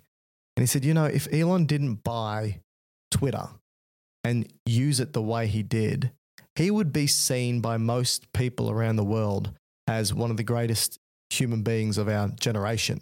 But as soon as we saw the type of person he is on Twitter and the types of things he's willing to say. But do you think there was already, or do you mean if he never used Twitter full stop ever? Yeah. Not bought it, but just even if he didn't use it? Both. Yeah. Yeah. Because I kind of got the feeling that he was starting to gravitate to that way inclined before he bought it. What do you mean? In what way? Controversial. Sure, but if you have a look at him in interviews, generally he seems to be relatively reasonable, thoughtful, and so forth. But then you read the stuff he says on Twitter, it's intentionally provocative. That's what I mean. Little bit childish. But he was doing that before he bought it. That's what my point is. On Twitter. Yeah. Yes, exactly. And, if he just didn't jump on that platform, I think people would be like, you know what, this guy has Tesla, SpaceX, PayPal, all of these amazing things, and then jumps on Twitter, tries to jump into the space of Mark Zuckerberg, does it poorly. No one wants to advertise on there, gets rid of, 6,000 of his 8,000 employees, mostly for no apparent reason. And is mostly all those guys jump to Threads? I don't think so. I actually think from what I heard, that Musk is suing Meta just for copying Threads, not just for copying, but also for taking their IP employees. But then Threads, but if they're fired, how's that an issue? Well, Threads, because you sign clauses, non-compete clauses. But I think Threads stated that they don't have any ex-employees of Twitter. I don't know what's going on there. But anyway, it's interesting, and I feel like I still like Twitter because I've got 60,000 followers on Twitter who appreciate the content I put out on Twitter. I've actually built a really nice community on Twitter, but there's a lot of toxic stuff on Twitter. But if you want to join me there, please feel free. But I'm on Threads. Again, it's at Dr. Mike Todorovic, at DrMikeTodorovic. Please give us a 5-star rating. This isn't me begging. This isn't me demanding. It's just also recommend topics. That's important. Send us emails. I think currently we're trying to work through all the systems as overviews. Yeah. So this will be a 3-hour endocrine podcast. But you know what? I think here's another thing. Send us an email and let us know, do you mind if we do a 3-hour episode that covers everything? Or would you rather us break it up into an hour multiple hour-long episodes.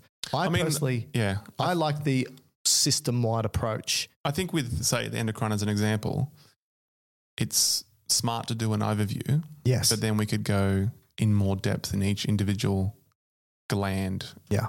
Or hormones. And we have and we will.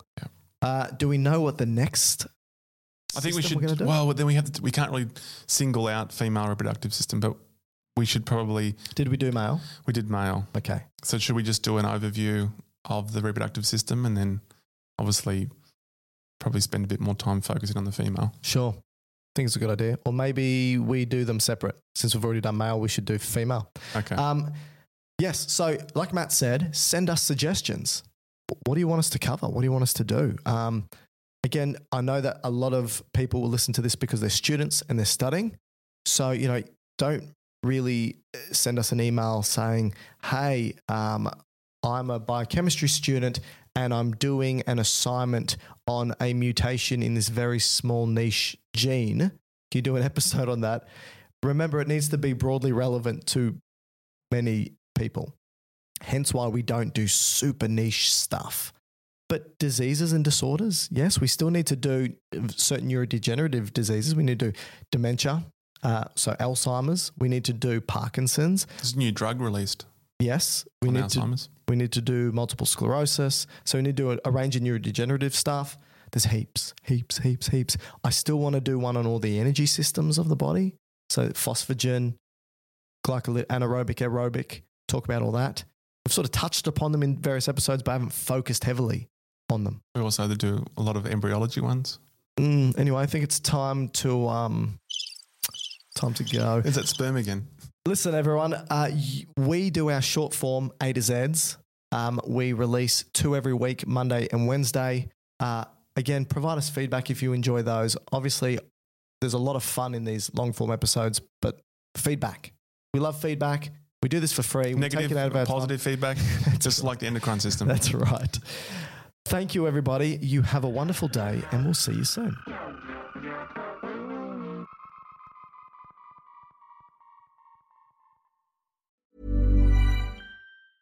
Planning for your next trip? Elevate your travel style with Quince. Quince has all the jet-setting essentials you'll want for your next getaway, like European linen, premium luggage options, buttery soft Italian leather bags, and so much more. And is all priced at 50 to 80% less than similar brands. Plus, Quince only works with factories that use safe and ethical manufacturing practices. Pack your bags with high-quality essentials you'll be wearing for vacations to come with Quince. Go to quince.com/pack for free shipping and 365-day returns. Ever catch yourself eating the same flavorless dinner 3 days in a row? Dreaming of something better? Well, HelloFresh is your guilt-free dream come true, baby. It's me, Keke Palmer. Let's wake up those taste buds with hot, juicy pecan-crusted chicken or garlic butter shrimp scampi. Hello Fresh. Stop dreaming of all the delicious possibilities and dig in at HelloFresh.com. Let's get this dinner party started.